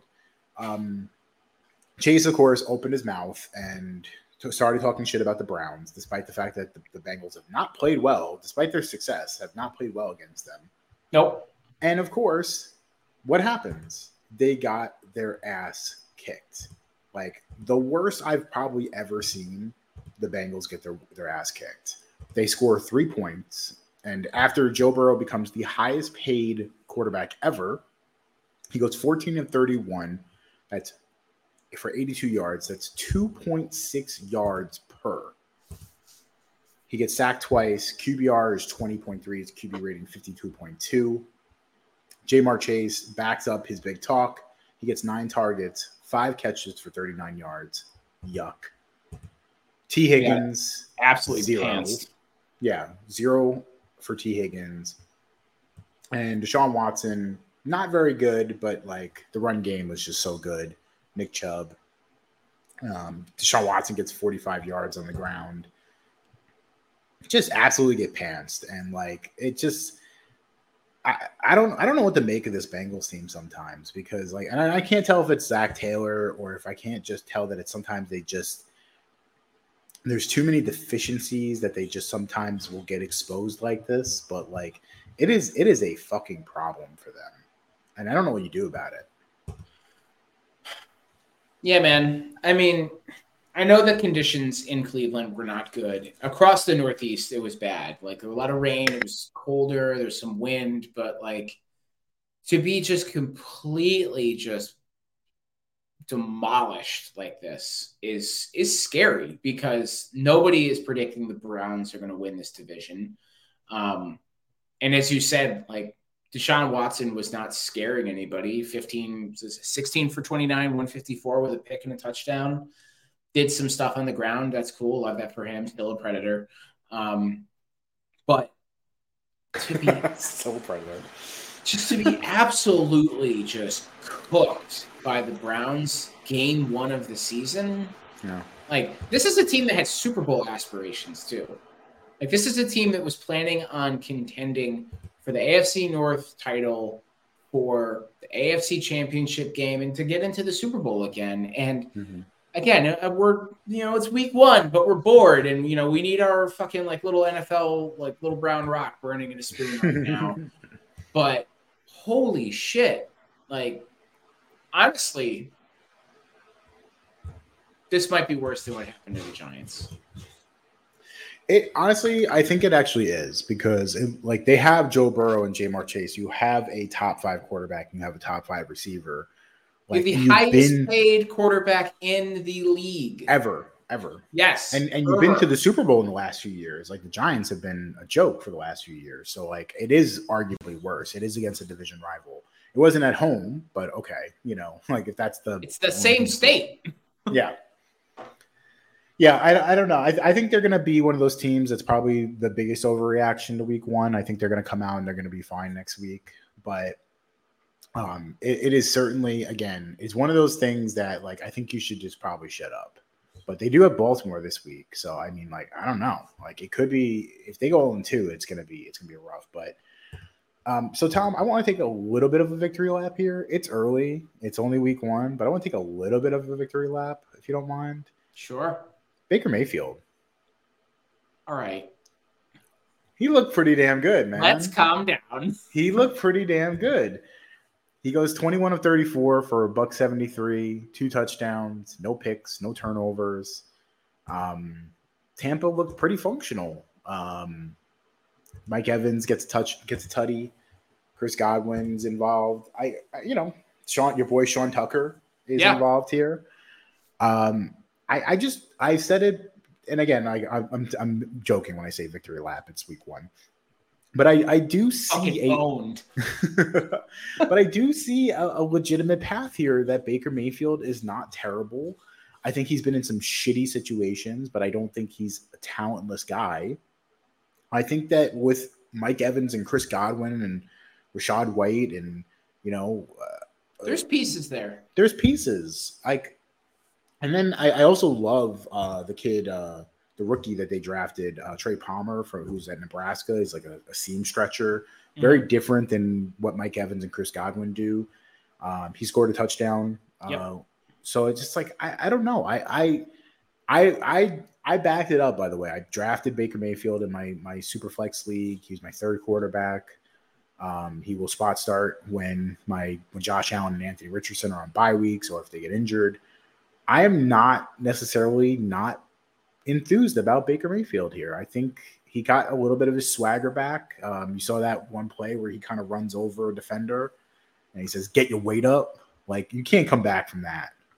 You can't, when someone says get your weight up after they run you over and it's Baker Mayfield, like, you can't come back from that. So no, definitely I just think that, again, I'm not calling him a Pro Bowler. I'm not saying he's going to make an All-Pro. I'm not saying he's winning the Super Bowl. I'm just saying that I think there is a path in which Baker Mayfield is a startable, pretty good quarterback in this league. And I think people were very quick to write him off and were very quick to say that the Buccaneers were going to be one of the worst teams in the league. And I don't think they necessarily will be.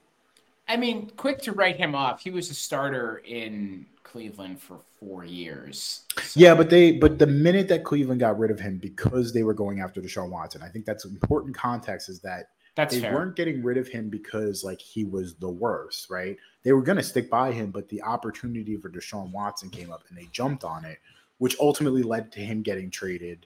Carolina, shit fucking storm there. They looked terrible week 1. And then he ends up going where? Where am I missing? LA. And he looked good in LA. He started that one game and he looked good.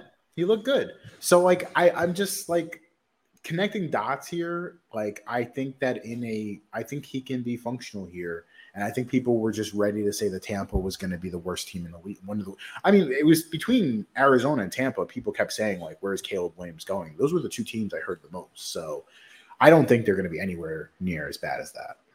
Yeah, and I should say too, I think that Baker Mayfield definitely deserves his flowers here because I've always liked him as a quarterback. It's just, he was with that team that had the remnants of the 0-16 Cleveland Browns squad. He was in a really weird situation where the first year he was really, really good. And then they threw a bunch of like offensive weapons around him that he probably felt very like uncomfortable around because, it's Jarvis Landry, it's Odell Beckham, it's Kareem Hunt. Like these guys are stars, and you'd think like this is what this guy needs to be successful, but they ended up just shouting at him the whole time because that offensive line was booty, and he couldn't do anything. And I mean, funny enough, he put up better numbers than fucking his replacement, the Predator in Cleveland did, which I think is a nice little win for him. So, I mean, I hope that Baker is able to play a full season. I don't know necessarily I don't know if he's going to be able to put up like world-beating numbers, but I mean, he put up 3,800 yards one year. And this is going to be a really interesting division because it's really a toss-up between probably the Saints, the Falcons, and Tampa. Because I think it's fair to say we can probably write off Carolina for this year because they do not look good. I'm not out on Bryce Young or anything like that, but I don't think this is going to be the year for him. There is a lot of holes on that team right now, and I don't think it's just him. But, I mean, Mike Evans, Chris Godwin, your guy, Trey Palmer, they're still there. But also, that defense has a lot of pieces left over from when they went to the Super Bowl. Right. And, like, Devin White, Levante David, Antoine Winfield, like Carlton Davis III, like Shaq Barrett, these are good players on that defense, and they can put it together. So, I mean, they could be a team that is like a sneaky 10-7. They could also be a team that's like a shitty 6-11. Yeah, but I don't think they're going to be a 3-win or 4-win team. No, I think they're going to be in the worst place you could possibly be in the NFL, which is like mid. Yeah, it is almost better to be like, especially in a year like this when you got Drake May and you got Caleb Williams coming out. These two really, really interesting young quarterback prospects. Mm-hmm. There's a couple other guys too that are really interesting. Jaden Daniels from LSU. Absolutely. Yeah, Caleb Williams being like the ultimate prize, obviously. Sure.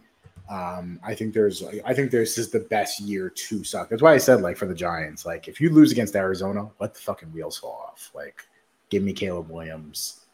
My body is ready for that. Do we make anything of the Vikings losing that game though on the opposite end? No. They put up numbers of a team that wins a game like this though. Kirk with 344 with 2 touchdowns and Justin Jefferson with 150 and 9 touches.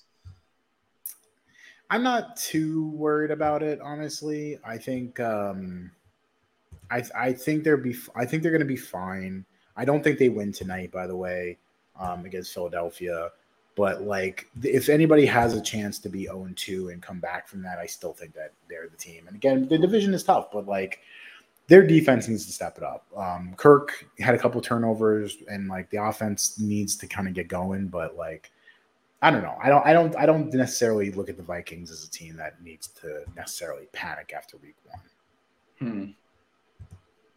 I do. Speak on it.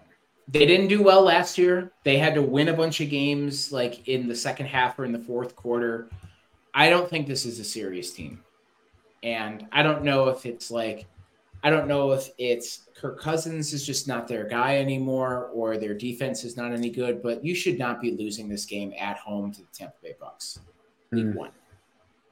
I agree. You should not be losing that game, but like I think also there's something about necessarily in the beginning of the year we underrate certain teams, and I think Tampa was one of the teams that we were just maybe not giving enough credit to. So I don't necessarily, and they lost 17-16. I don't think I look at it and say like, no, they lost 20-17. Not that matters too much. I was looking at the Saints game. Excuse me. Yeah, it's 20-17. So yeah, I mean, like, again, not a supremely significant loss or anything. It was a close game too. So I at the end of the day, they are working with a new defense. Brian Flores there being the defensive coordinator, much better than what they had last year. I still think, and again, like they can win tonight. I don't think they do, but I'm just saying that they could beat the Eagles. The offense is potent enough, but like also remember they lost a bunch of guys, losing Dalvin Cook, losing Adam Thielen. It's going to take some time to adjust, but I think Jordan Addison is up to at least fill that role.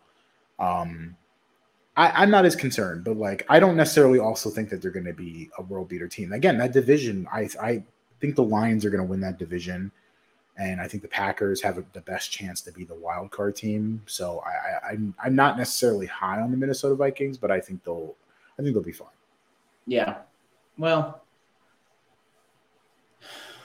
we'll see what happens because of all of the teams that have the best chance to be like a real contender, I think the Vikings are probably one. It's just like they get just stuck in the mud every now and again, and more so than other teams. If anything, this is probably not a good comp, but they are probably like the NFC equivalent to the LA Chargers. Yeah, man. That was a good game though. Chargers and Dolphins. I wish I could have watched it, but apparently I need to pay like $19 a month to watch a fucking CBS game now. How's that? I don't pay. I am not in the correct alignment of Paramount Plus. I'm not in Paramount Plus exclusive like COVID-19 airline miles, whatever the fuck it's called. You're not one of God's chosen people. No, I'm gonna be left on Earth while fucking Mike Pompeo gets to go up and watch free Hulu. I would say that like the Chargers are just one of those teams that is just incredibly frustrating. I mean, again, I don't look at that. Fire fucking Staley, please. They should have hired Dable. Honestly, I'm surprised they didn't. I was very surprised when they didn't.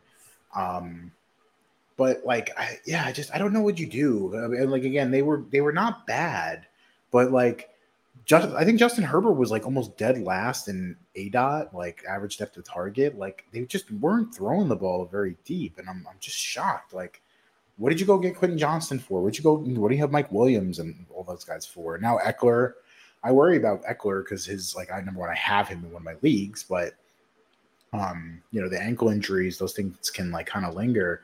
I don't know what you do, man. Like, I don't know what you do with this team.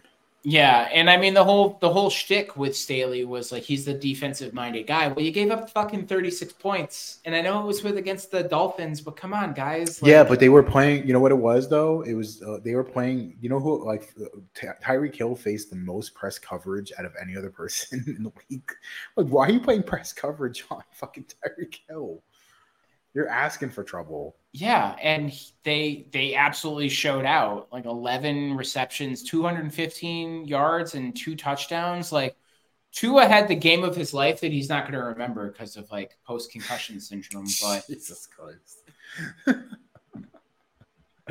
I mean, you lost at home at that number. Like you lost in a shootout. Like yeah.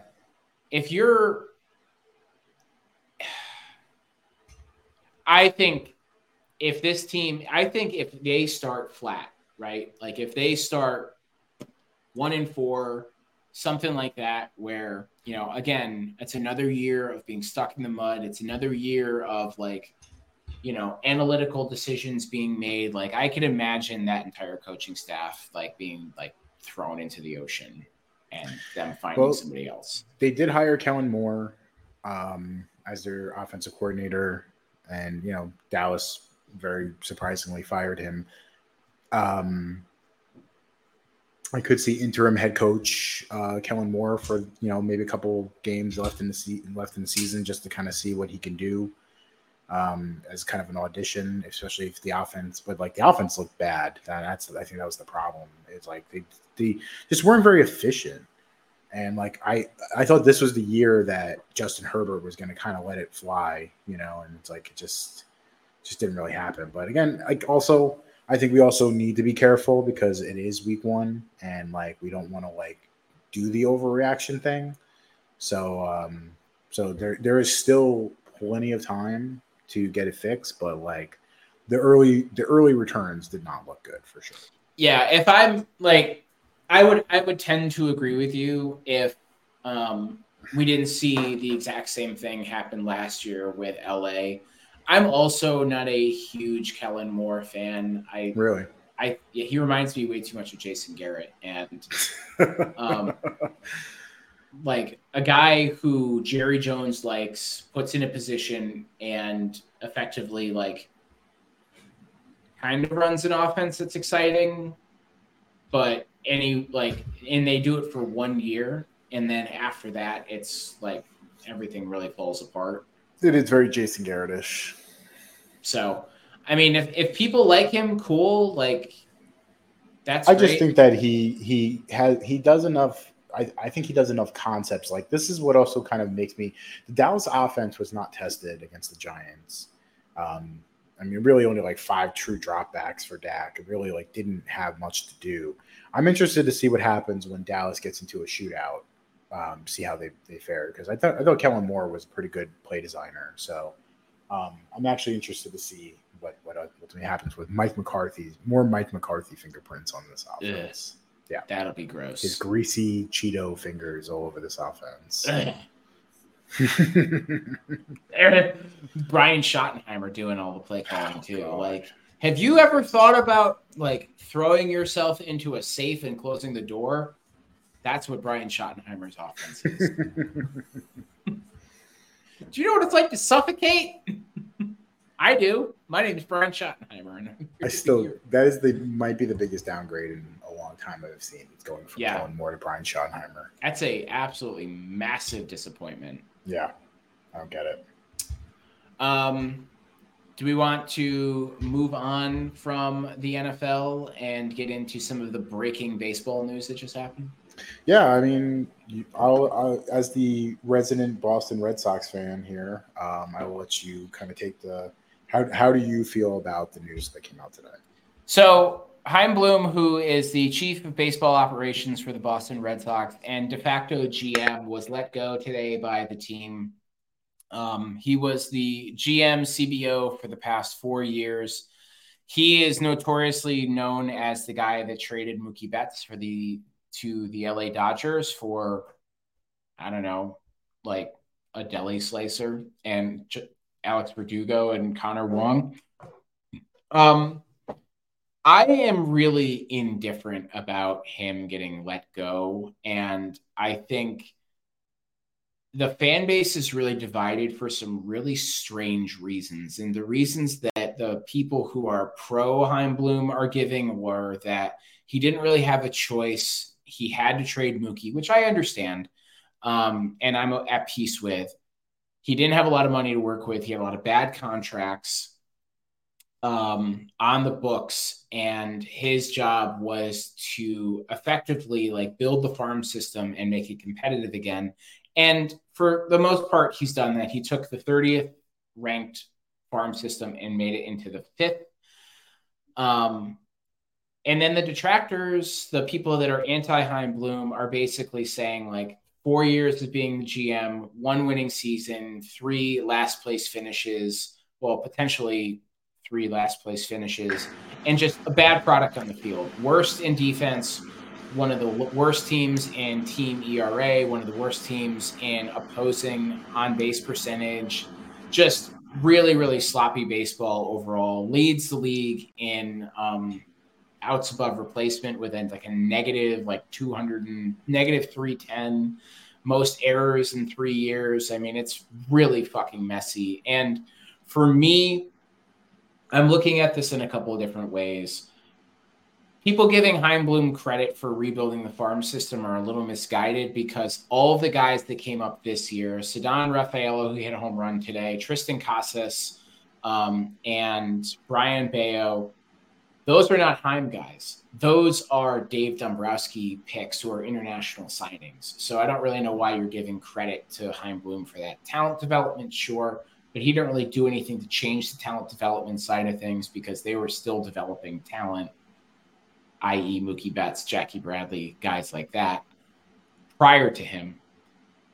And ultimately, a lot of the pro-Chaim people are saying that, well, he had a lot of bad contracts. None of those contracts he did anything with. Like, 2 years in a row, he didn't sell at the deadline to get rid of any remaining contracts. He had JD Drew on the roster last year at the deadline, kept him, huge mistake. He kept Nathan Eovaldi on the roster last year, huge mistake, should have traded him away. And ultimately, this team wanted to cut the payroll because there was not a collective bargaining agreement in place, and they were really scared about what that would do to their numbers. Not really an excuse for a team that is probably one of the most well-known and most profitable teams in sports history, but whatever. I just think the product on the field was shit, and it was not good. Last year, they were coming off of an ALCS loss to Houston. 2022, they could have built on that, but they went into the season with no identified closer, no like real good bullpen arms. They didn't have somebody figured out who's going to play right field, and those were perpetual problems that happened year over year over year. Their big signing, Trevor Story, got hurt last year. 6 years, $160 million, gets hurt. I don't know how big of a signing Trevor Story is either. I mean, he's a 2020 guy, and he was pretty nice in Colorado for a long time. I think he'll be better, but being hurt for a full year really sucks. And then this year, went into spring training or broke camp with 3 starters, nobody else identified. Glaring hole at shortstop because they had Kike Hernandez play because they didn't sign Xander Bogaerts.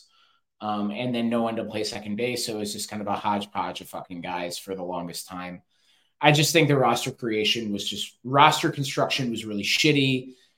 Did not adapt well to certain situations. And then ultimately just bad decision-making. Like you got outbid by the Padres for fucking Xander Bogaerts. We're never really in any of the trade rumors at any of the deadlines, whether you're selling or buying. And I know that you want to get value for your guys, but there is a level of being way too fucking picky and just staying where you are and losing that way. And I mean, I'm sure they've already got somebody or a handful of people lined up to figure out who's going to take that role. I am indifferent. Like, if he stayed on for another year, yeah, sure. Was he going to be able to sign any of the big name free agents? I don't know.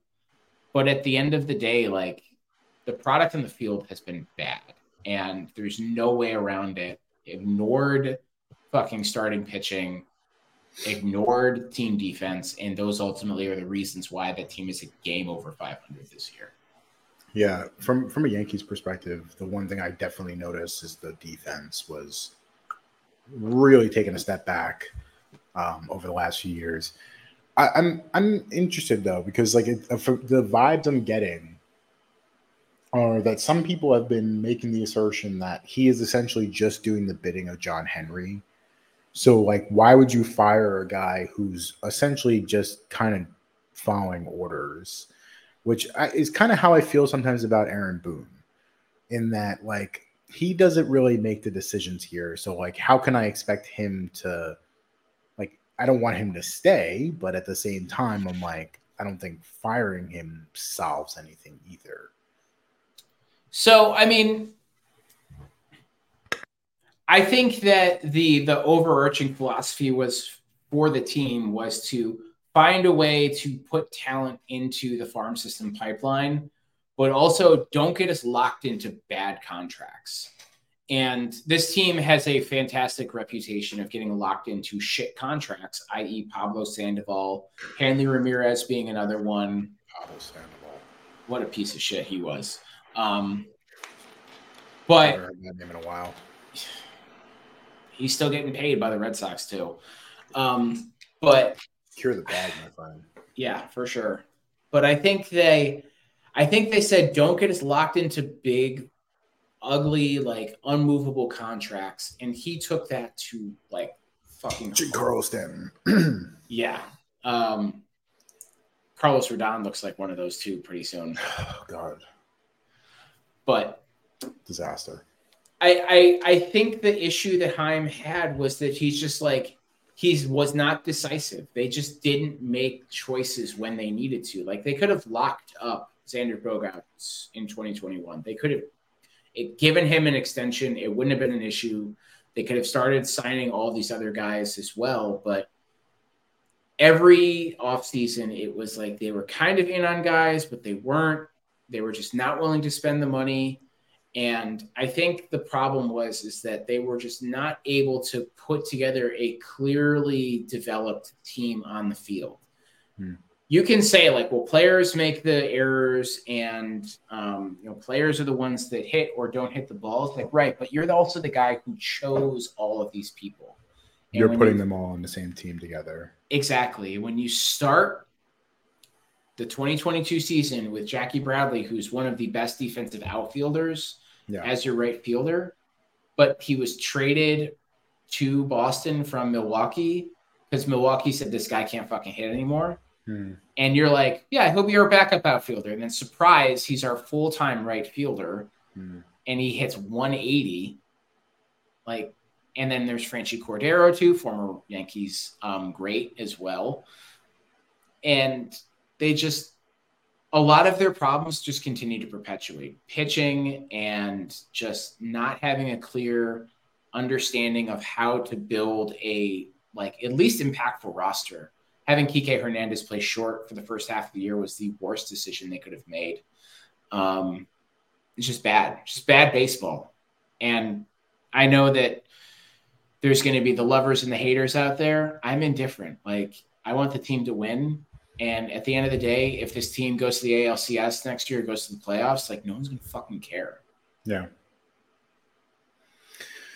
Yeah. I want to float something to you, and I want to gauge how you feel about it. Because, like, a lot of people, I've been noticing a lot of Red Sox fans kind of chanting for it, but I don't know if it's even a potential likelihood. What do you think about Theo? So I envisioned that Theo was going to be the replacement because there was pictures of him at Fenway and in Boston last weekend.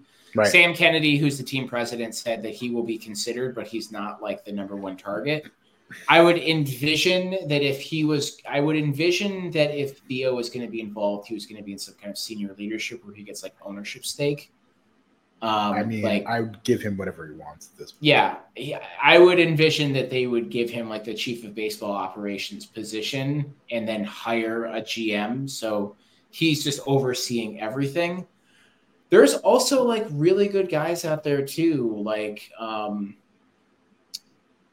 the assistant GM in LA. There's a couple of guys in Cleveland too that are really good. I mean, you can dip into that Atlanta system as well. There's options out there, but people are freaking out. Like, I was on this YouTube channel earlier where this one guy was saying, like, they need to figure out this quickly because you don't want to go into the playoffs and not having a plan. It's like, I'm pretty sure they'll have this figured out. Like, I wouldn't worry about that. And if anything, it's smart that they did it now. They fired him now instead of waiting and then doing it. So right, and this is a team that's done this before. So this is honestly the time you want to also, because of 2/3 of the league is about to go inactive. They're busy worrying about playoffs or whatever. So this is the time to do it. So whoever that next person is going to be, this is going to have to be a big offseason to make a splash. They're going to have to sign starting pitchers. They're probably going to have to trade for one as well. They're going to have to sign some impact bats as well. Like, the bones of this team are good, but the hesitation areas are really, really bad. And they need to find a way to really right the ship, because I think the scariest thing that the ownership group, John Henry especially, were concerned about was, like, in their winter hype up thing, everybody in leadership got booed and they just saw empty seats in the stadium, and they had the lowest attendance in the last 15 years a couple of days ago. That freaked them out. It should. You got to put product on the field, man. Like, this is very much in the same way that the Yankees are. This isn't like a team like the Arizona Diamondbacks or the Kansas City Royals where you can do like a 5 or 6 year rebuild and no one's going to care. Like, people are paying attention in towns like this. Yeah, no, yeah, you can't get away with being average. You know, like that's the worst place you can be. Be bad. I would have fought No. for average. I don't know. I'd rather be bad. I mean, honestly, like the Yankees and the Red Sox were average as far as their record is concerned, but like that's like it's a death spiral for you guys, for us. So I don't True. know. I would honestly offer Theo Epstein whatever he wants and get him back in the fold. As a Yankees fan, though, from afar, what is this all like for you? I think because of the fact that we've been so bad this year, I really haven't even like focused on the other, like the Red Sox being only slightly better than us, not even really like, it doesn't really register for me. It's just like to see like the Baltimore Orioles and like being the top tier division, in the division, and then it's overwhelming because like I saw this coming a mile away. They give Brian Cashman an extension last year, which was not deserved. You run it back, you bring Judge back, which is awesome, great, but like you don't really add other than Carlos Rodon, which again I stand by it was a good signing. You had to do it. You had to do it, but like. He fucking flames out real fast. And it just the fact that he thought you could run it back with like Josh Donaldson at third base and like just really like, and then again, they get lucky with Jason Dominguez coming up and he provided a spark for this team and he fucking tears his ACL and now he's out for 9 months. Yeah, dude. So it's like, it's just unfucking real to me. Like how this team is just, I don't know if they're cursed, but like, I want to see a report like Kane Bloom gets fired. I want to see a report that says fucking Brian Cashman fired, and like I don't know what the Yankees are doing, so I don't know.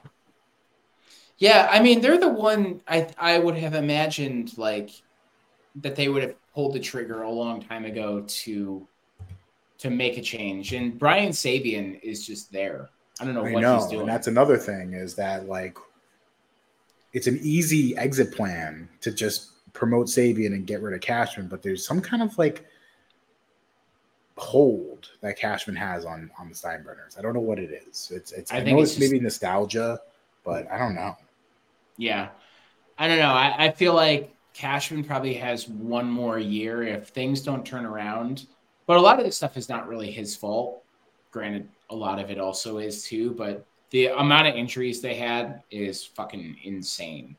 So it'll be really interesting to see what happens this offseason between Boston, New York. I don't think Baltimore is going to sign anybody. I don't think Toronto is going to hang on to Matt Chapman. And the Rays will always be good, but they have a predator on their team. So it is what it is for them. Fucking predator on their team. All right, we're at 2 hours right now. You want to move to assholes and picks of the week? Yeah, let's do it. All right, what you got? So for me, my asshole is going to be Young Jaka, aka Kadarius Toney. This man, like, it's been a rolling back and forth between obviously the Giants fans and him. A lot of vitriol after he was traded away from the Giants. And like, honestly, if he just said like, hey, it didn't work out, no big deal, whatever, I wouldn't have given a shit. But like, he always made it a big deal. And like, for him to watch a week ago today to go out there against the Detroit Lions and just absolutely fucking shit the bed, it was great for me to see. And then he ends up deleting his Twitter afterwards because he was so like embarrassed by the game that he had. It was just incredible stuff.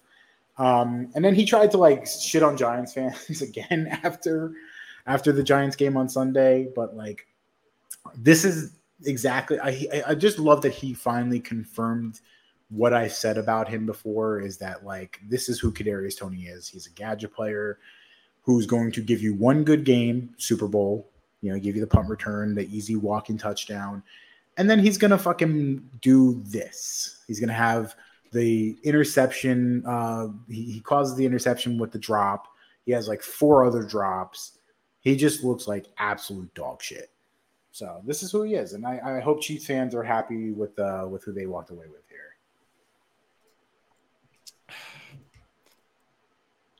Man, I just like talk about like somebody who I know that we gave a little bit of shit to Jamar Chase for what he was saying during the Bengals game, but my man, like talk about a guy who talks so much shit and had one game where he was able to do something and has been completely irrelevant since then.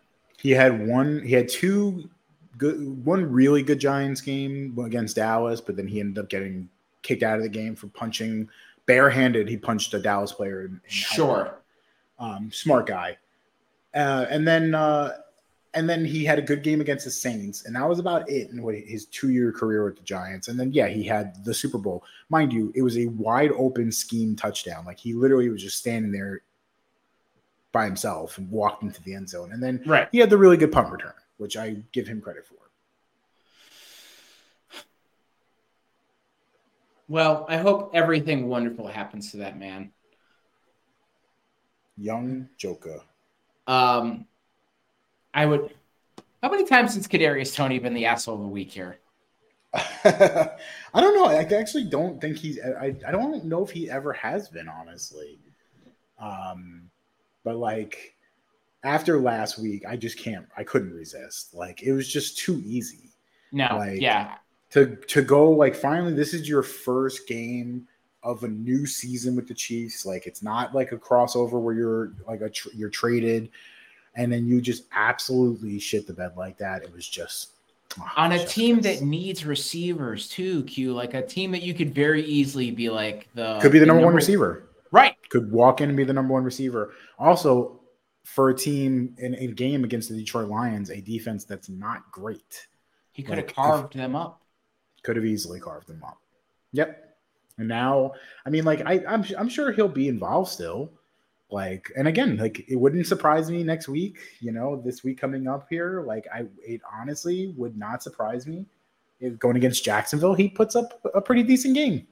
And then he might have another good game after that. And then week 4, he's going to rupture something in his leg, and then he's going to come back and then he's going to have like a shit game. Like this is the Kadarius Toney experience. I'm so glad I'm off the roller coaster.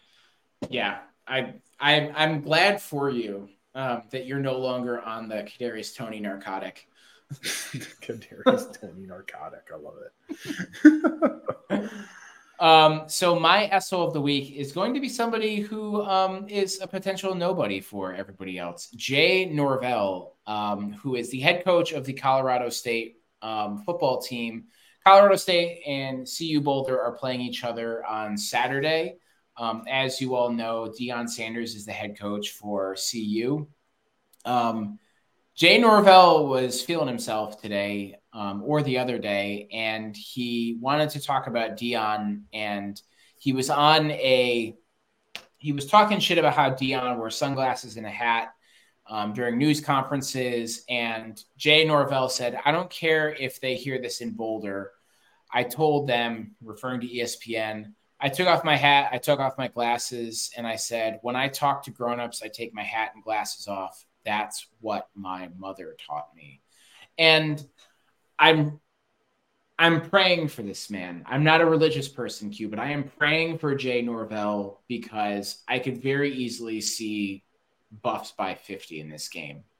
You have 2 of the best players in the country right now playing for CU.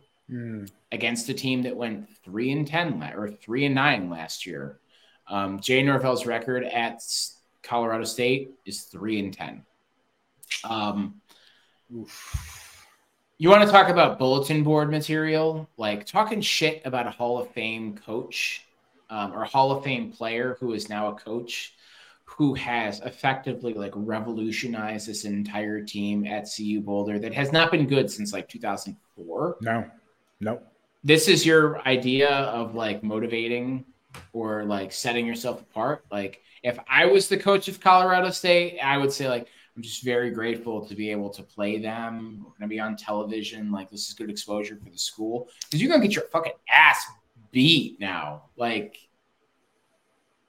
Shedeur Sanders and Travis Hunter are going to like have the games of their lives now, because you made fun of that guy's dad, and you made fun of like Travis Hunter's like de facto father, because Deion Sanders has like taken him under his wing and taught him everything he knows about being a cornerback and wide receiver, apparently. So congrats, Jay. Your 15 minutes of fame are now here. I can't wait to turn that game on at like the third quarter and you're losing by 45 points. Yeah, it's just funny to me when I see people like Deion Sanders, who's just been nothing but a revelation, you know, like for Colorado. I understand he's brash and I get it. Like it can turn some people off, but like, come on, man. Like at this point, we have to be able to see that like it's hard to consider that he's not a legitimate. They beat the team that played in the national championship game and a ranked team in the first 2 games of the season. I think Deion was my asshole of the week last week because he was talking shit to reporters about how they doubted him. Yeah. But I'm going to defend him now. What a difference a week makes. Yeah. I like them apples. Yeah. I agree with you there for sure. Let's see. All right. So for pick of the week, this is something that's not out yet. But I'm really fucking hyped for. It comes out next month. Mike Flanagan is doing Edgar Allan Poe for the House Usher. Like, again, for anybody who doesn't know about Mike Flanagan, like Dr. Sleep, which I just revisited recently, Hush, Oculus. He did, and then obviously he also has done Midnight Mass, Midnight Club, Haunting of Hill House. Like, this is just another one. It's going to be pretty much relatively the same cast as the House on Haunted Hill. I'm just super fucking pumped for this. I am a huge Mike Flanagan fan, so I can't wait to see what this looks like. I think it comes out October 12th. Yeah. They normally come out around that time. I'm super excited for it as well because you've kind of exposed me to the Mike Flanagan like universe, and outside of like Midnight Club, all of it has been really, really good. My favorite one is Haunting at Blythe Manor, which was fantastic. Yeah, I actually don't remember too much about Bly Manor, so I might have to revisit that before this one comes out. Yeah, I mean it was a banger.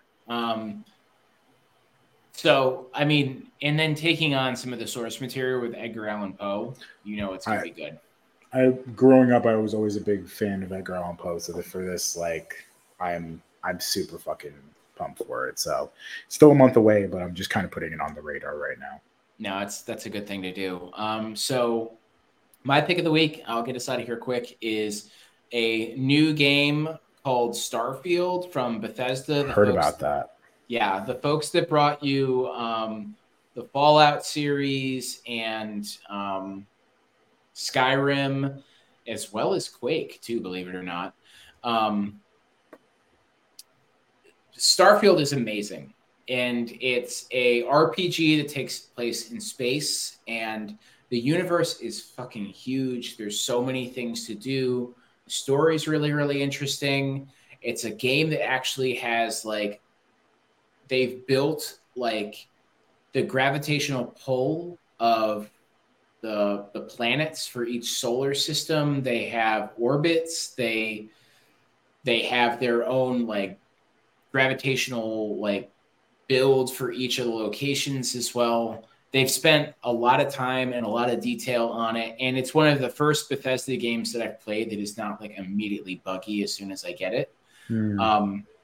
The only challenge is that it needs to run on like an Xbox X or S or a PC. If you have anything less than that, it's not going to run well. But if you have Xbox Game Pass, it's there for free. I know a lot of PlayStation people are pissed off about it. And it's funny because there were a lot of people when this came out that were going in and like hate grading it on IGN and like artificially bringing the score of the game down. But overall, there's been a lot of positive feedback on the game. And the folks that are playing it too, it's only a single player, it's only a multiplayer game, which is good because sometimes we just need a story. Yeah. You can build ships in this game, and the ships that people are building are fucking bananas. Somebody built the Magic School Bus. They built a fucking Star Destroyer from Star Wars. There's a whole bunch of just wild and wacky ones out there. Like, people have got into this game and they've just gone to town. You gotta love the creativity of people when you give them an ability to just like take on a fucking engine like that. Oh, absolutely. And the great thing is that Bethesda, who's the game developers, they're bought into it. Like, they're like fully endorsing people to go nuts on it. Like, yeah, go crazy. I popped it in yesterday. I've been playing it for the last week and a half or so, and there was already like a 2 gig update with a patch in there. Game runs even better now. And something about like games like Starfield, Fallout, and Skyrim is they also have like a big modding community. So people that will go in and augment the game. Yeah. A week in, there were already 1,000 mods put together for this game. And Bethesda's like, go on, have your fun. Like, this is your game. Do what you got to do. God, that's crazy. This shit's fucking awesome, Q. You should buy a computer or an Xbox and just go nuts. I have a gaming computer, so I could technically do it. I don't know how well it would run on here, but yeah, I don't know, man. I'm more of a Madden's more my speed. Ooh. Even though I fucking hate it. Not anymore, baby. Yeah, no. God. Well, that's all I got. You got anything else? That's it for me, man. Alrighty, well, we're signing off here, folks. Thanks again for joining another episode of the Second Mouth Podcast. Again, you can find us on all your favorite streaming platforms. We do this every week. We try to cover as much as we can, but as of right now, the football has a vice grip over us right now as the new season is underway. Game started right about nowish, right? Yeah, Philly's up 3-0 right now. Good for them. But we'll be back next week, folks. You can find us on Twitch. You can find us on Spotify, Apple Podcasts. You can also find our YouTube channel as well. And we'll talk to you soon. Good luck with your fantasy teams, folks. Bye.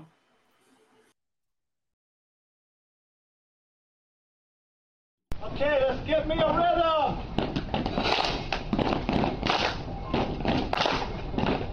Follow me.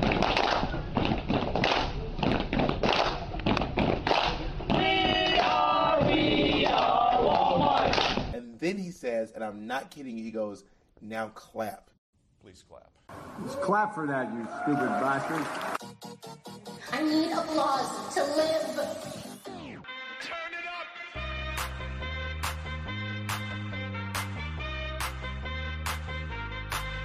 I can make your hands clap. Said I can make your hands clap. Go ahead, make your jokes, Mr. Jokey. Joke maker. Ha! Suck it, Jack Sparrow.